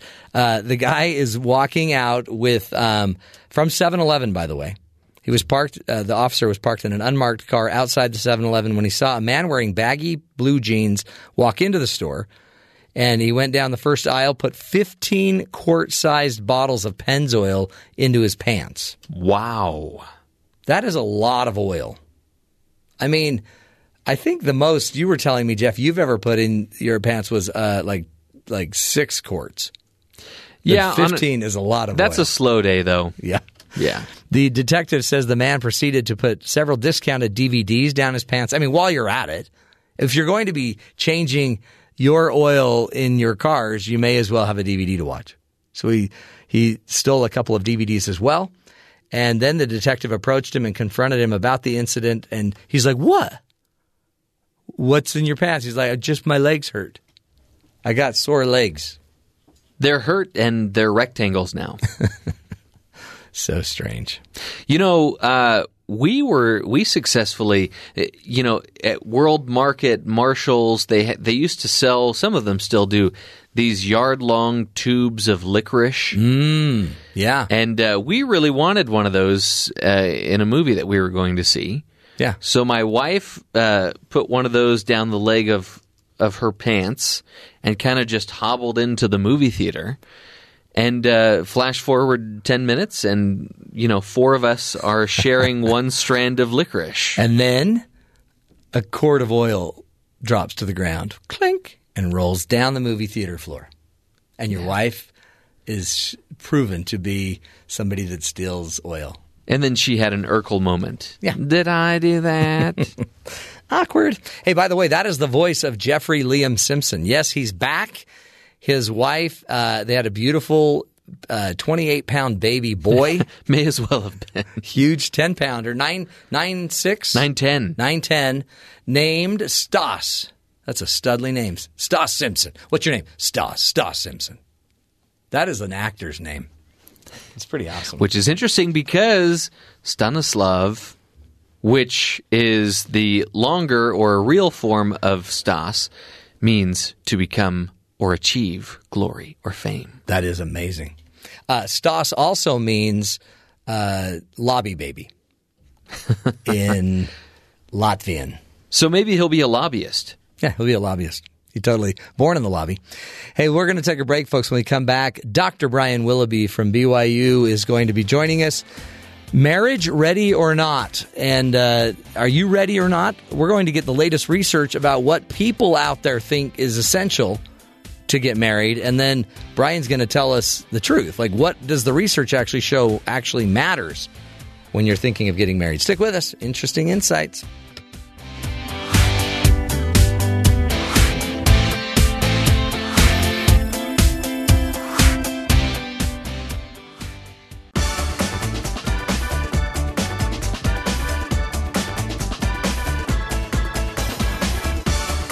Welcome back, friends, to the Matt Townsend Show. Dr. Brian Willoughby is joining us. He's an associate professor in the School of Family Life at Brigham Young University and has a brand new book coming out. Actually, it'll be out in August, I believe. Actually, July, next month. It's here. Yeah. Your little baby. I know. Then you can relax and go do another one. That's right. Maybe a little break first. Yeah, take a little break, but it never, ever ends. No. Brian is here to talk about an article that he posted on RelateInstitute.com. And I had this yesterday, a couple in my office that they want to be sure they're ready to get married. Right. And one of them is concerned because he hasn't graduated yet, and he's got to have a job and debt. So, right. And the other is like, come on. I'm graduated and I've got plenty of money for us. Let's just get this party started. Right. And so people, it almost seems like they'll do whatever they can to stall this. Sometimes, although this is actually a very legitimate concern. Huge concern. Is we have this kind of assumption sometimes that when someone says, well, I'm not sure I'm ready, it's commitment issues. You're just not. Trying to delay. Come on. But this is a growing trend now, particularly with couples in their 20s, young couples, or young just individuals that are legitimately worried and wondering, am I ready to take that step? Am I ready to get married? Yeah. And you actually, and some of your professors, along with other professors at other universities, you actually went out and surveyed what people think you have to know you're ready. Yeah, this is something that those of us that study marriage are really interested in because we're seeing these trends in society. We see people are delaying marriage in the U.S. and most countries, and we're trying to figure out why. And one of the things that is an obvious thing to look at is, well, what are their criteria? What's stopping them? Yeah. Or putting barriers in their way from them actually making that transition. What do they feel like they need to have in order to eventually get married? Yep. Jason Carroll, by the way, was one of the leads on the team, I guess, and he's from BYU. Yep. So he's probably just down the hall from him, and you're like, hey, I'll take that. Yes. And you're like, I'm just going to write about that. Yes. Yeah. Because you can totally do that. You're just trying to promote marriage. Yep. Yeah, we worked together on this particular article. Jason and I studied this area together, and That's cool. That's what's cool about academia because you can just partner up, you can work together, but you can also – you need his learning, he needs yours. That's right. Cool. Good collaboration. He, by the way, lives by me, so we hang out. Okay. We hang out at church meetings. No, he's a good guy. Talk about so there's 6 things that they ranked, right, in order of importance to them. Right. But not all of them are as important they would seem, and some are really important. Yeah, that was kind of the interesting thing is that these 6 things, some of them really line up well with the research. Yeah. That's a good thing that you want to do that. And some of them not so much. This first one blew my mind because to me, this is a real core competency. So the first one that they posted as one of the most important areas was interpersonal competency. Yes. But is that really what they said? Because that sounds like what you and Jason Carroll would say.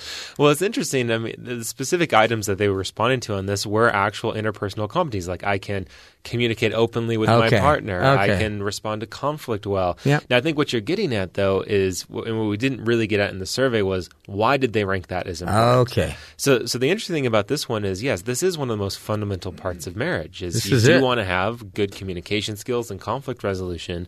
However, based on other research that I've done, my guess is a lot of them are ranking these things so high, and this is something we've talked about before, not necessarily because they're thinking to themselves, well, because I want to be able to have this good communication with my partner and we need to have proper conflict resolution because marriage is going to have a lot of conflict. Yeah.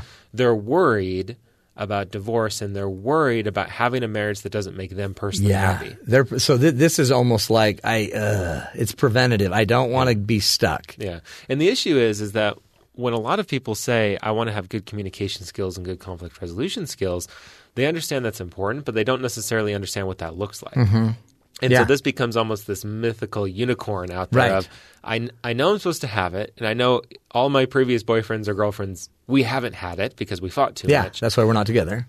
And now I can't quite figure out what that really means or what I'm looking for. Well, and I found doing marriage education that it's hard to teach newly engaged people that are kind of still in la-la land anything because it's like they're not even having conflict yet. Right. Yeah. They're not having, if they have any conflict at all, it's not it's major just like, it's stuff. cute. It's right? cute conflict. Yeah. Because they're dating and you're trying to put your best foot forward. And so you're usually hiding the stuff that will cause a lot of the conflict in the first place. So it's hard. But at least there is this sense that they recognize this is an important part of healthy relationships. Do you buy into this idea that you need to date long enough to fight, like to really have an issue? I would say you don't have to date long enough to fight, but you have to date honestly enough to fight. Oh, that's great because that could happen in the first. Yeah, because you could be just a yes person for the first 10 years of a marriage. At least if you're dating to marry, you have to go into that dating process saying, I need to be completely honest about who I am as a person because if I'm trying to find my spouse, I need them to see who I am in real life and I want to see who they are in real life. And so this idea of trying to put this kind of fake persona out there so that I can try to win them over and I can hide all my faults, that might get them to the altar, but that might cause a lot of problems after. Year 2, you're in trouble. Or month 2, you may be in trouble. So interpersonal competencies is what they want to see in a partner, and that actually holds up to research. That's important, right? The next one was family capacities. Yes. Is this the ability to have a family? Yeah, so it was items like the ability to have to raise children, the ability to run a household, to want children. So there's a economic piece to this one in a lot of ways. So just feeling like I'm capable and able to have that marriage, have those kids, and raise them. And this is one that again sounds great and important. Certainly want to. If you're going to take that step, particularly if children are going to come after a marriage, you want to be feeling like you're capable of raising them. But again, this is one where below the surface, the research doesn't necessarily hold up as well because what a lot of these individuals and a lot of these young adults were telling us are, well, in order to raise a family, and this actually goes with one of the other ones that we found, which was role transitions a little bit farther down the list, is, well, I need to graduate college. I need to have a good job. I need to have all my debt paid off, as you said before. And the research doesn't necessarily connect those things to healthy marriages at all. In fact, what the research tells us is that oftentimes, not to say that education and socioeconomic status are not important in marriage. That is. Yeah. But if I get married and we're growing together through those transitions, that actually in some ways might create a more stable and healthy marriage than doing all those things as an individual and then trying to together. Transition. Yeah, if you two together could work to pay off student debt and do that early and young, that might be more valuable than never having experienced such a challenge. Yeah. This came up when I used to teach at the University of Minnesota. I would ask my students, when we were talking about marriage, what are the things you need to have before you get married? And they would say things like, well, I need to have my house paid off. I need to have my kids' college education partially saved for before I even get married, let alone have serious? Kids. And we would talk about how long is that going to take? Yeah. That's going to take a long time. And yeah, you might be growing your financial resources in order to have resources when you're married. But the other thing you're doing for those, maybe decade of your life as an adult is you're learning to be single. Yeah. You're learning how to operate in your daily life as a single person, independent, not having to rely, make a decision, not having to go to someone else anymore. And then suddenly making that transition, when I'm 30 or 32 can be a lot more difficult sometimes than if I'm 23 or 24 and now we're making those decisions together as a couple. That's true. And you have to distinguish because couple is different than individual. Right. Mm-hmm. And as long as you're an individual, independent being and you're not working together on something, then I guess you just become a better independent being. Yeah. And one of the things we find, particularly with those in their late 20s that are still single and oftentimes still hoping to get married, is we have this fear that starts to come up with that group that's not really there in the early 20s, which is this fear of how am I going to intermingle my life with another person? Yeah. Right? Because they have this routine. Right. They've got an established career at that point in their life usually. They've got travel. And it's not necessarily a selfish worry in the sense that, you're going to come mess my life up. It's all the people I'm dating are the same as me. They've got their career. They've got their own life. I'm not sure how we're going to make this work anymore. And that's a big concern for a lot of people. No, that's huge. And I didn't think of that. And which makes it so, you can almost see that if you kept staying single too long, I don't know what that too means, it actually you might have a disability. Yeah. In fact, the research backs that up. It's around, depending on which study you look at, around 30, we start to see elevated risk of marital quality for people getting married after that. And again, not that people get married 30 or later are doomed. Right. But it starts to become a risk factor. I think that's one of the main reasons why. That if I'm in my 20s and I'm making decisions about graduate school and career, but I'm making them with a spouse. Yeah. Right. So it's not just what's best for me.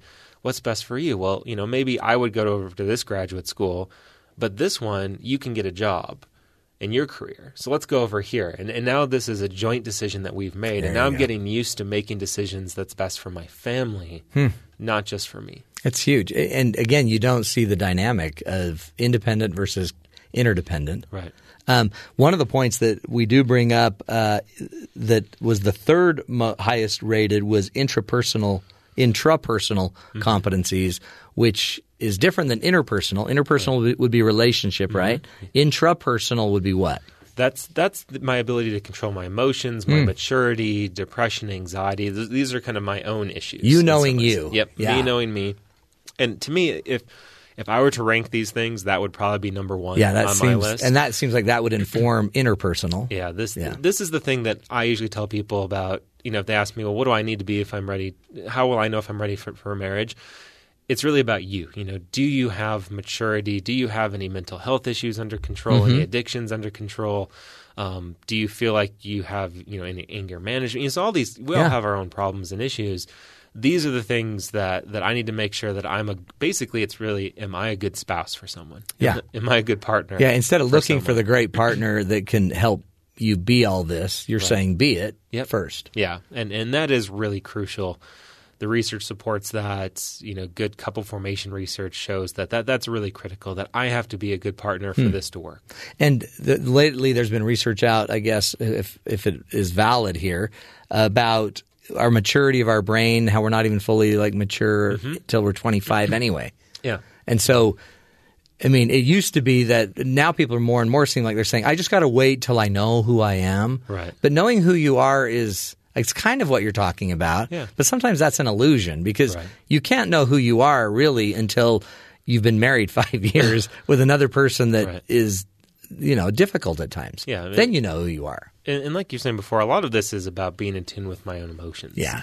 Is do I understand when I'm getting angry, when I'm getting sad, and can I articulate that to another person? Because that's such a critical part of any relationship, is being able to say, I'm angry today, and here's why. Yeah. You know, maybe it's about you, maybe it's about something at work, and just being able to work through that with another person is a really important part of relationships. That's huge. That's great stuff. Let's continue the discussion in a bit more with Dr. Brian Willoughby as we help you go through and understand: are you ready to get married or not? What's general population saying, and what do the researchers say? Stick with us.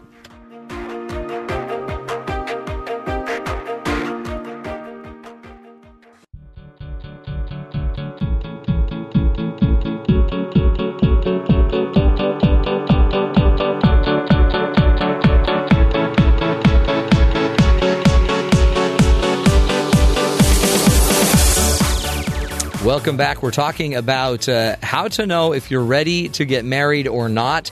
And who better to help us than Dr. Brian Willoughby, Associate Professor of the School of Family Life at BYU. And he has a great website you got to go check out, drbrianwilloughby.com, where you can get his latest writings and insights. And I'm sure when he launches his book in July, it'll be all over that site as well. Yeah. I think I just put it up, actually. Did you? You can pre-order it now. Oh, my heavens. Somewhere in there. You're so big time, Bri. Bri really is a great researcher and writer, and so we're picking his brain. He did some work here at BYU with professors at other universities, though, right? Yeah, there was a couple from Loyola and St. Mary's, a couple of universities that helped us with this. And then Jason Carroll, Professor Jason Carroll from BYU. Mm-hmm. And you went and what was your sample size?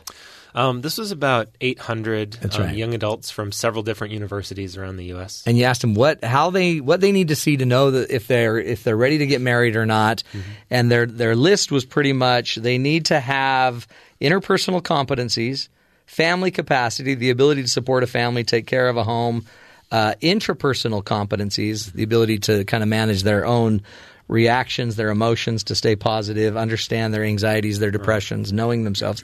The fourth one is role transitions. Mm-hmm. What were the questions that constituted role transition? So these are the ones that were specifically about these kind of big life transitions, like buying a home, graduating from college, starting my first major job. You know, these big kind of transitions in life, and these were rated, pretty highly by a lot of them. And as I kind of mentioned earlier, these are the ideas that are really tripping up a lot of young adults. Because there's so many choices, right? Right. There's a lot of choices, and this is what's really shifted in the last two generations, is that role transitions didn't really used to be a big part of marriage other than graduate high school. Right. That was the transition. You would graduate, then you'd join the Army or go to college. And you get married pretty soon after that. That's right. But now there's this much longer list of transitions that young adults feel like they have to do before they get married. And college is actually one of the major ones. Now, the issue with that, finish college. The issue for that for a lot of them, though, is that college is getting longer and longer. And now it's not just finish my undergraduate degree, it's finish my graduate degree or PhD or medical school or dental, whatever I'm doing, because you can't get a real job anymore with a bachelor's degree. And that's why it's extending too, because you have to make a living. That's the next transition, but you can't make a living with just a degree. Yeah. And that's one of the issues with the role transition criteria, is it becomes this kind of moving target of, well, I really need to graduate college, but then I'm going to go and get a graduate degree, so I need to go do that. And well, I should really probably get my job set first, because I don't even know where I'm going to be. Who knows? So you do that, and then it takes a couple of years to really get settled in a career, because that's the other unique thing about millennials, is that when they take that first job out of college, that's not going to be where they end up. No. They're expecting that I'm going to have 2 or 3 jobs in the first 5 years of my career. So true. That has to get done first. Yeah. And you can kind of see how this just keeps pushing things back. So that's interesting. Yeah, because and that will never end. And then there will somewhere be, now an internship. So now they'll start putting internships in there. Yeah.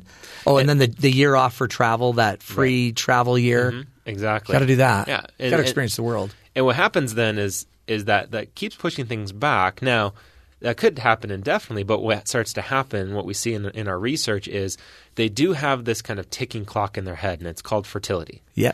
Because most of them still want to have kids, and they have this awareness that once I get into my 30s, I'm starting to limit my fertility options. So on the one hand, I'm waiting for all these role transitions to happen that are now pushing me closer and closer to 30.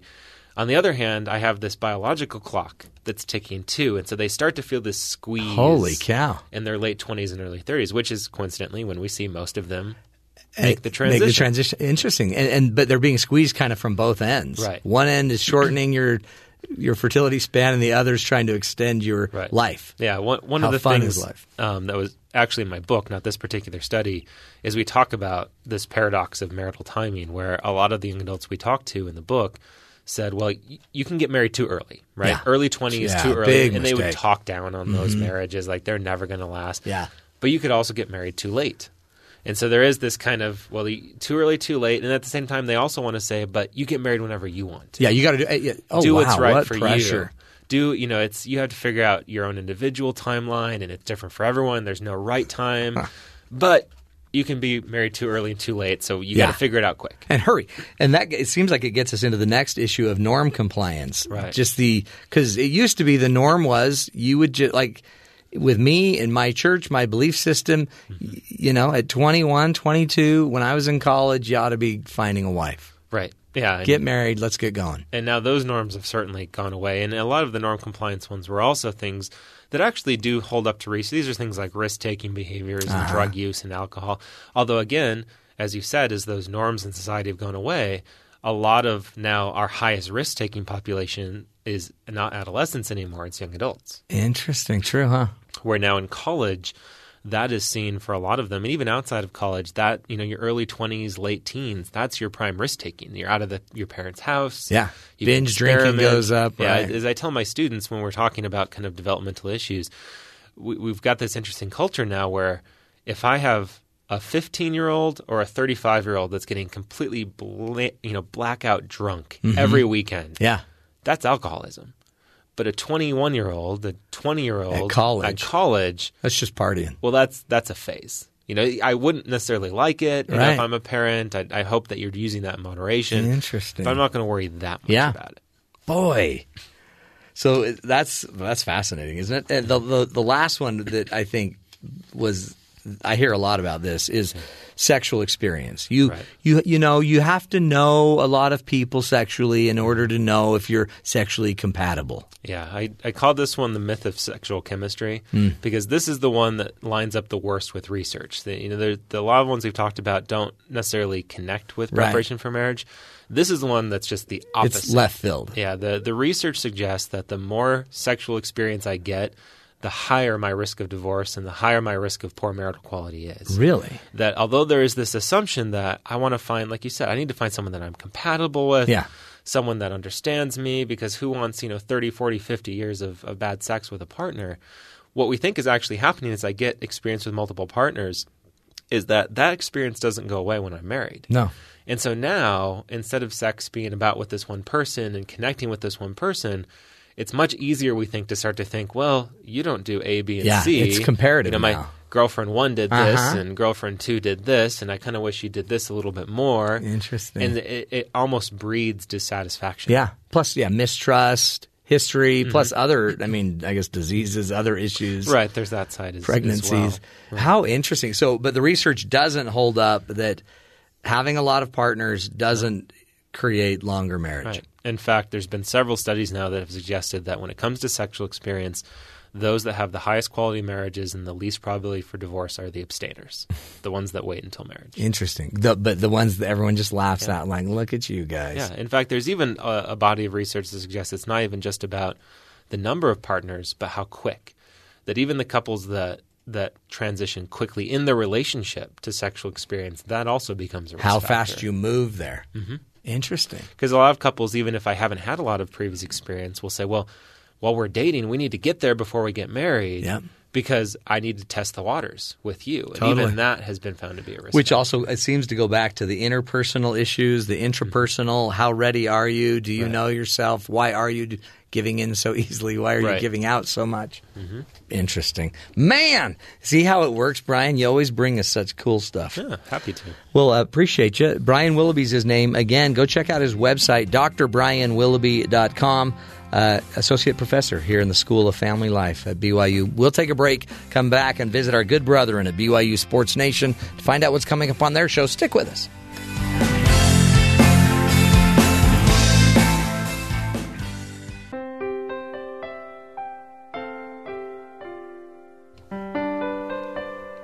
Yes, it's that time, folks. to shoot it down to our good buddies at BYU Sports Nation, Spencer and Jerem today. Find out what they will be bringing to the party in just 9 short minutes. Hello, gentlemen. Hello. Hi, Matthew. How you doing? We are just dandy and wonderful today, my friend. Thanks, Mr. Rogers. Won't you be my neighbor? Oh, yes. I'll be your neighbor any day. By the way, Jeff Simpson's back.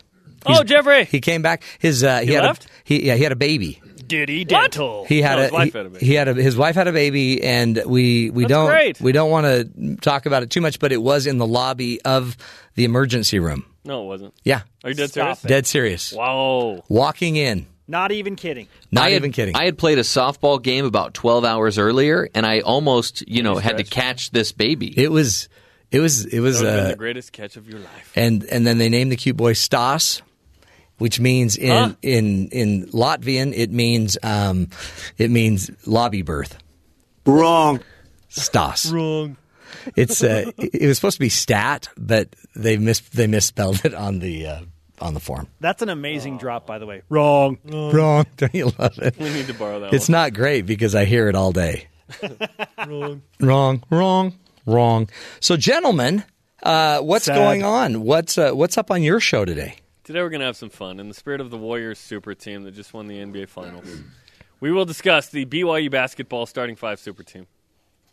Plus, We'll have one of the greatest players in BYU basketball on the show today, Michael Smith. Woo! Wow. Oh, Michael Celtic, Smith. First rounder. Yeah. Jimmer Fredette, by the way, will join the program Friday. Really? Yeah. So we'll discuss that. That's going to be fun. Michael Smith did something that no other return missionary has ever done when it comes to basketball and making the professional jump. What? I guess you'll tell us. Yep. It's coming up. Coming up. That is, I remember Michael Smith vividly.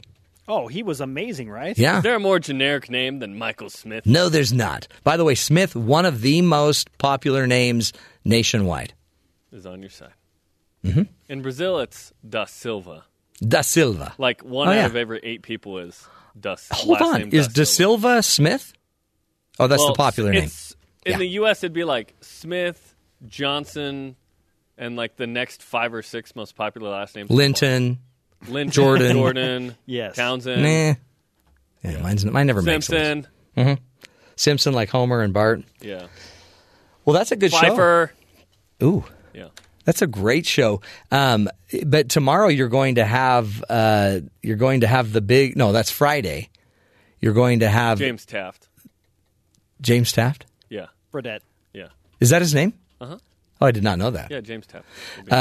And are you going to find out if he's going back to China? Well, we'll ask him. What's the plan? We will get the latest. And what the heck, man? Tell us what happened what's with going his on. workout for the Denver Nuggets. Yeah. Ooh. Hey, be sure, too, to ask about his baby, because that will endear him to you. Wesley. Yes. Yeah, just say, how's the baby doing? Girl named Wesley. It's different, right? Plus, we'll have Tyler Haas on, the all-time leading scorer. Cool. Tomorrow. And Phil Steele of Phil Steele's College Football Magazine. Also today, by the way, the Major League Baseball draft continues. We'll tell you what BYU signee for baseball was drafted yesterday. Is it coming to BYU or not? We'll discuss. Plus, today, BYU expects at least one guy to get drafted, and his name's Brock Hale. Do you know what round? I would guess 11 through 40. Yeah, okay, one of those rounds. Guess somewhere 11 around... through 20. Are there 40 rounds in the It MLB? used to be 50 until 2012. Holy Hannah, that's a long draft. The draft that just keeps going. Well, here's the thing. It's crazy. You've got to fill a lot of roster spots because of all of the minor league teams and rookie ball leagues and all that stuff. And there's no guarantee that a lot of these guys are even going to come and play for you right now because they could stay in college baseball. They have options. Or just go to college. Or just go to college. Out of high school. Yeah. See? This is why we need you guys, to walk us through the confusion. Known as BYU Sports. Yeah. But you're awesome. Okay, I'm going to cut you loose. You got 5 minutes to lock and load. Go visit them, folks. Stick with us. In 5 minutes, all you got to do is just sit where you are, and some of you are in traffic, so that's fine. You got nowhere to go. But BYU Sports Nation will be up.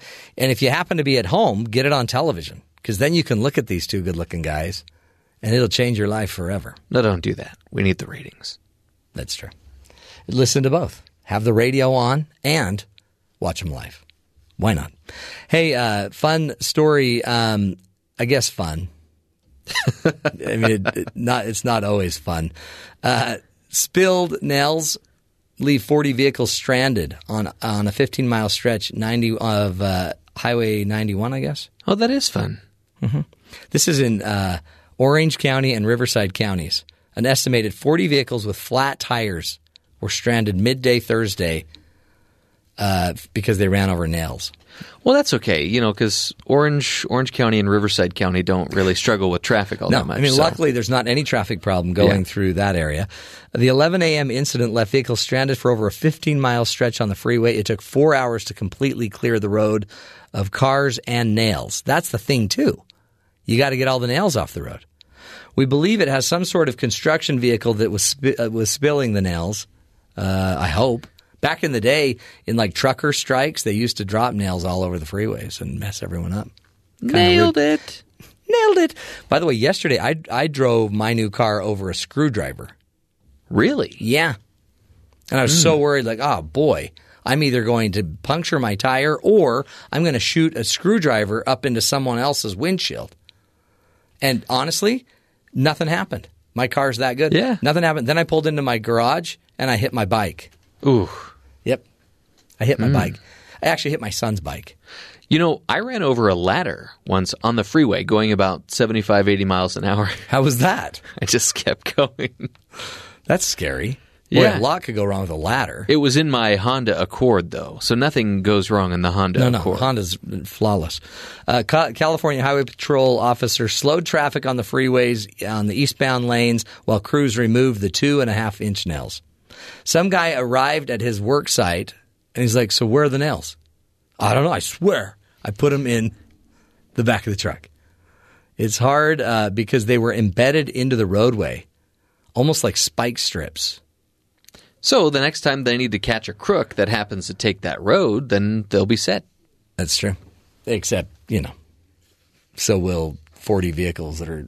Oh, they're all guilty. They've all done something illegal. See? God's not on your side.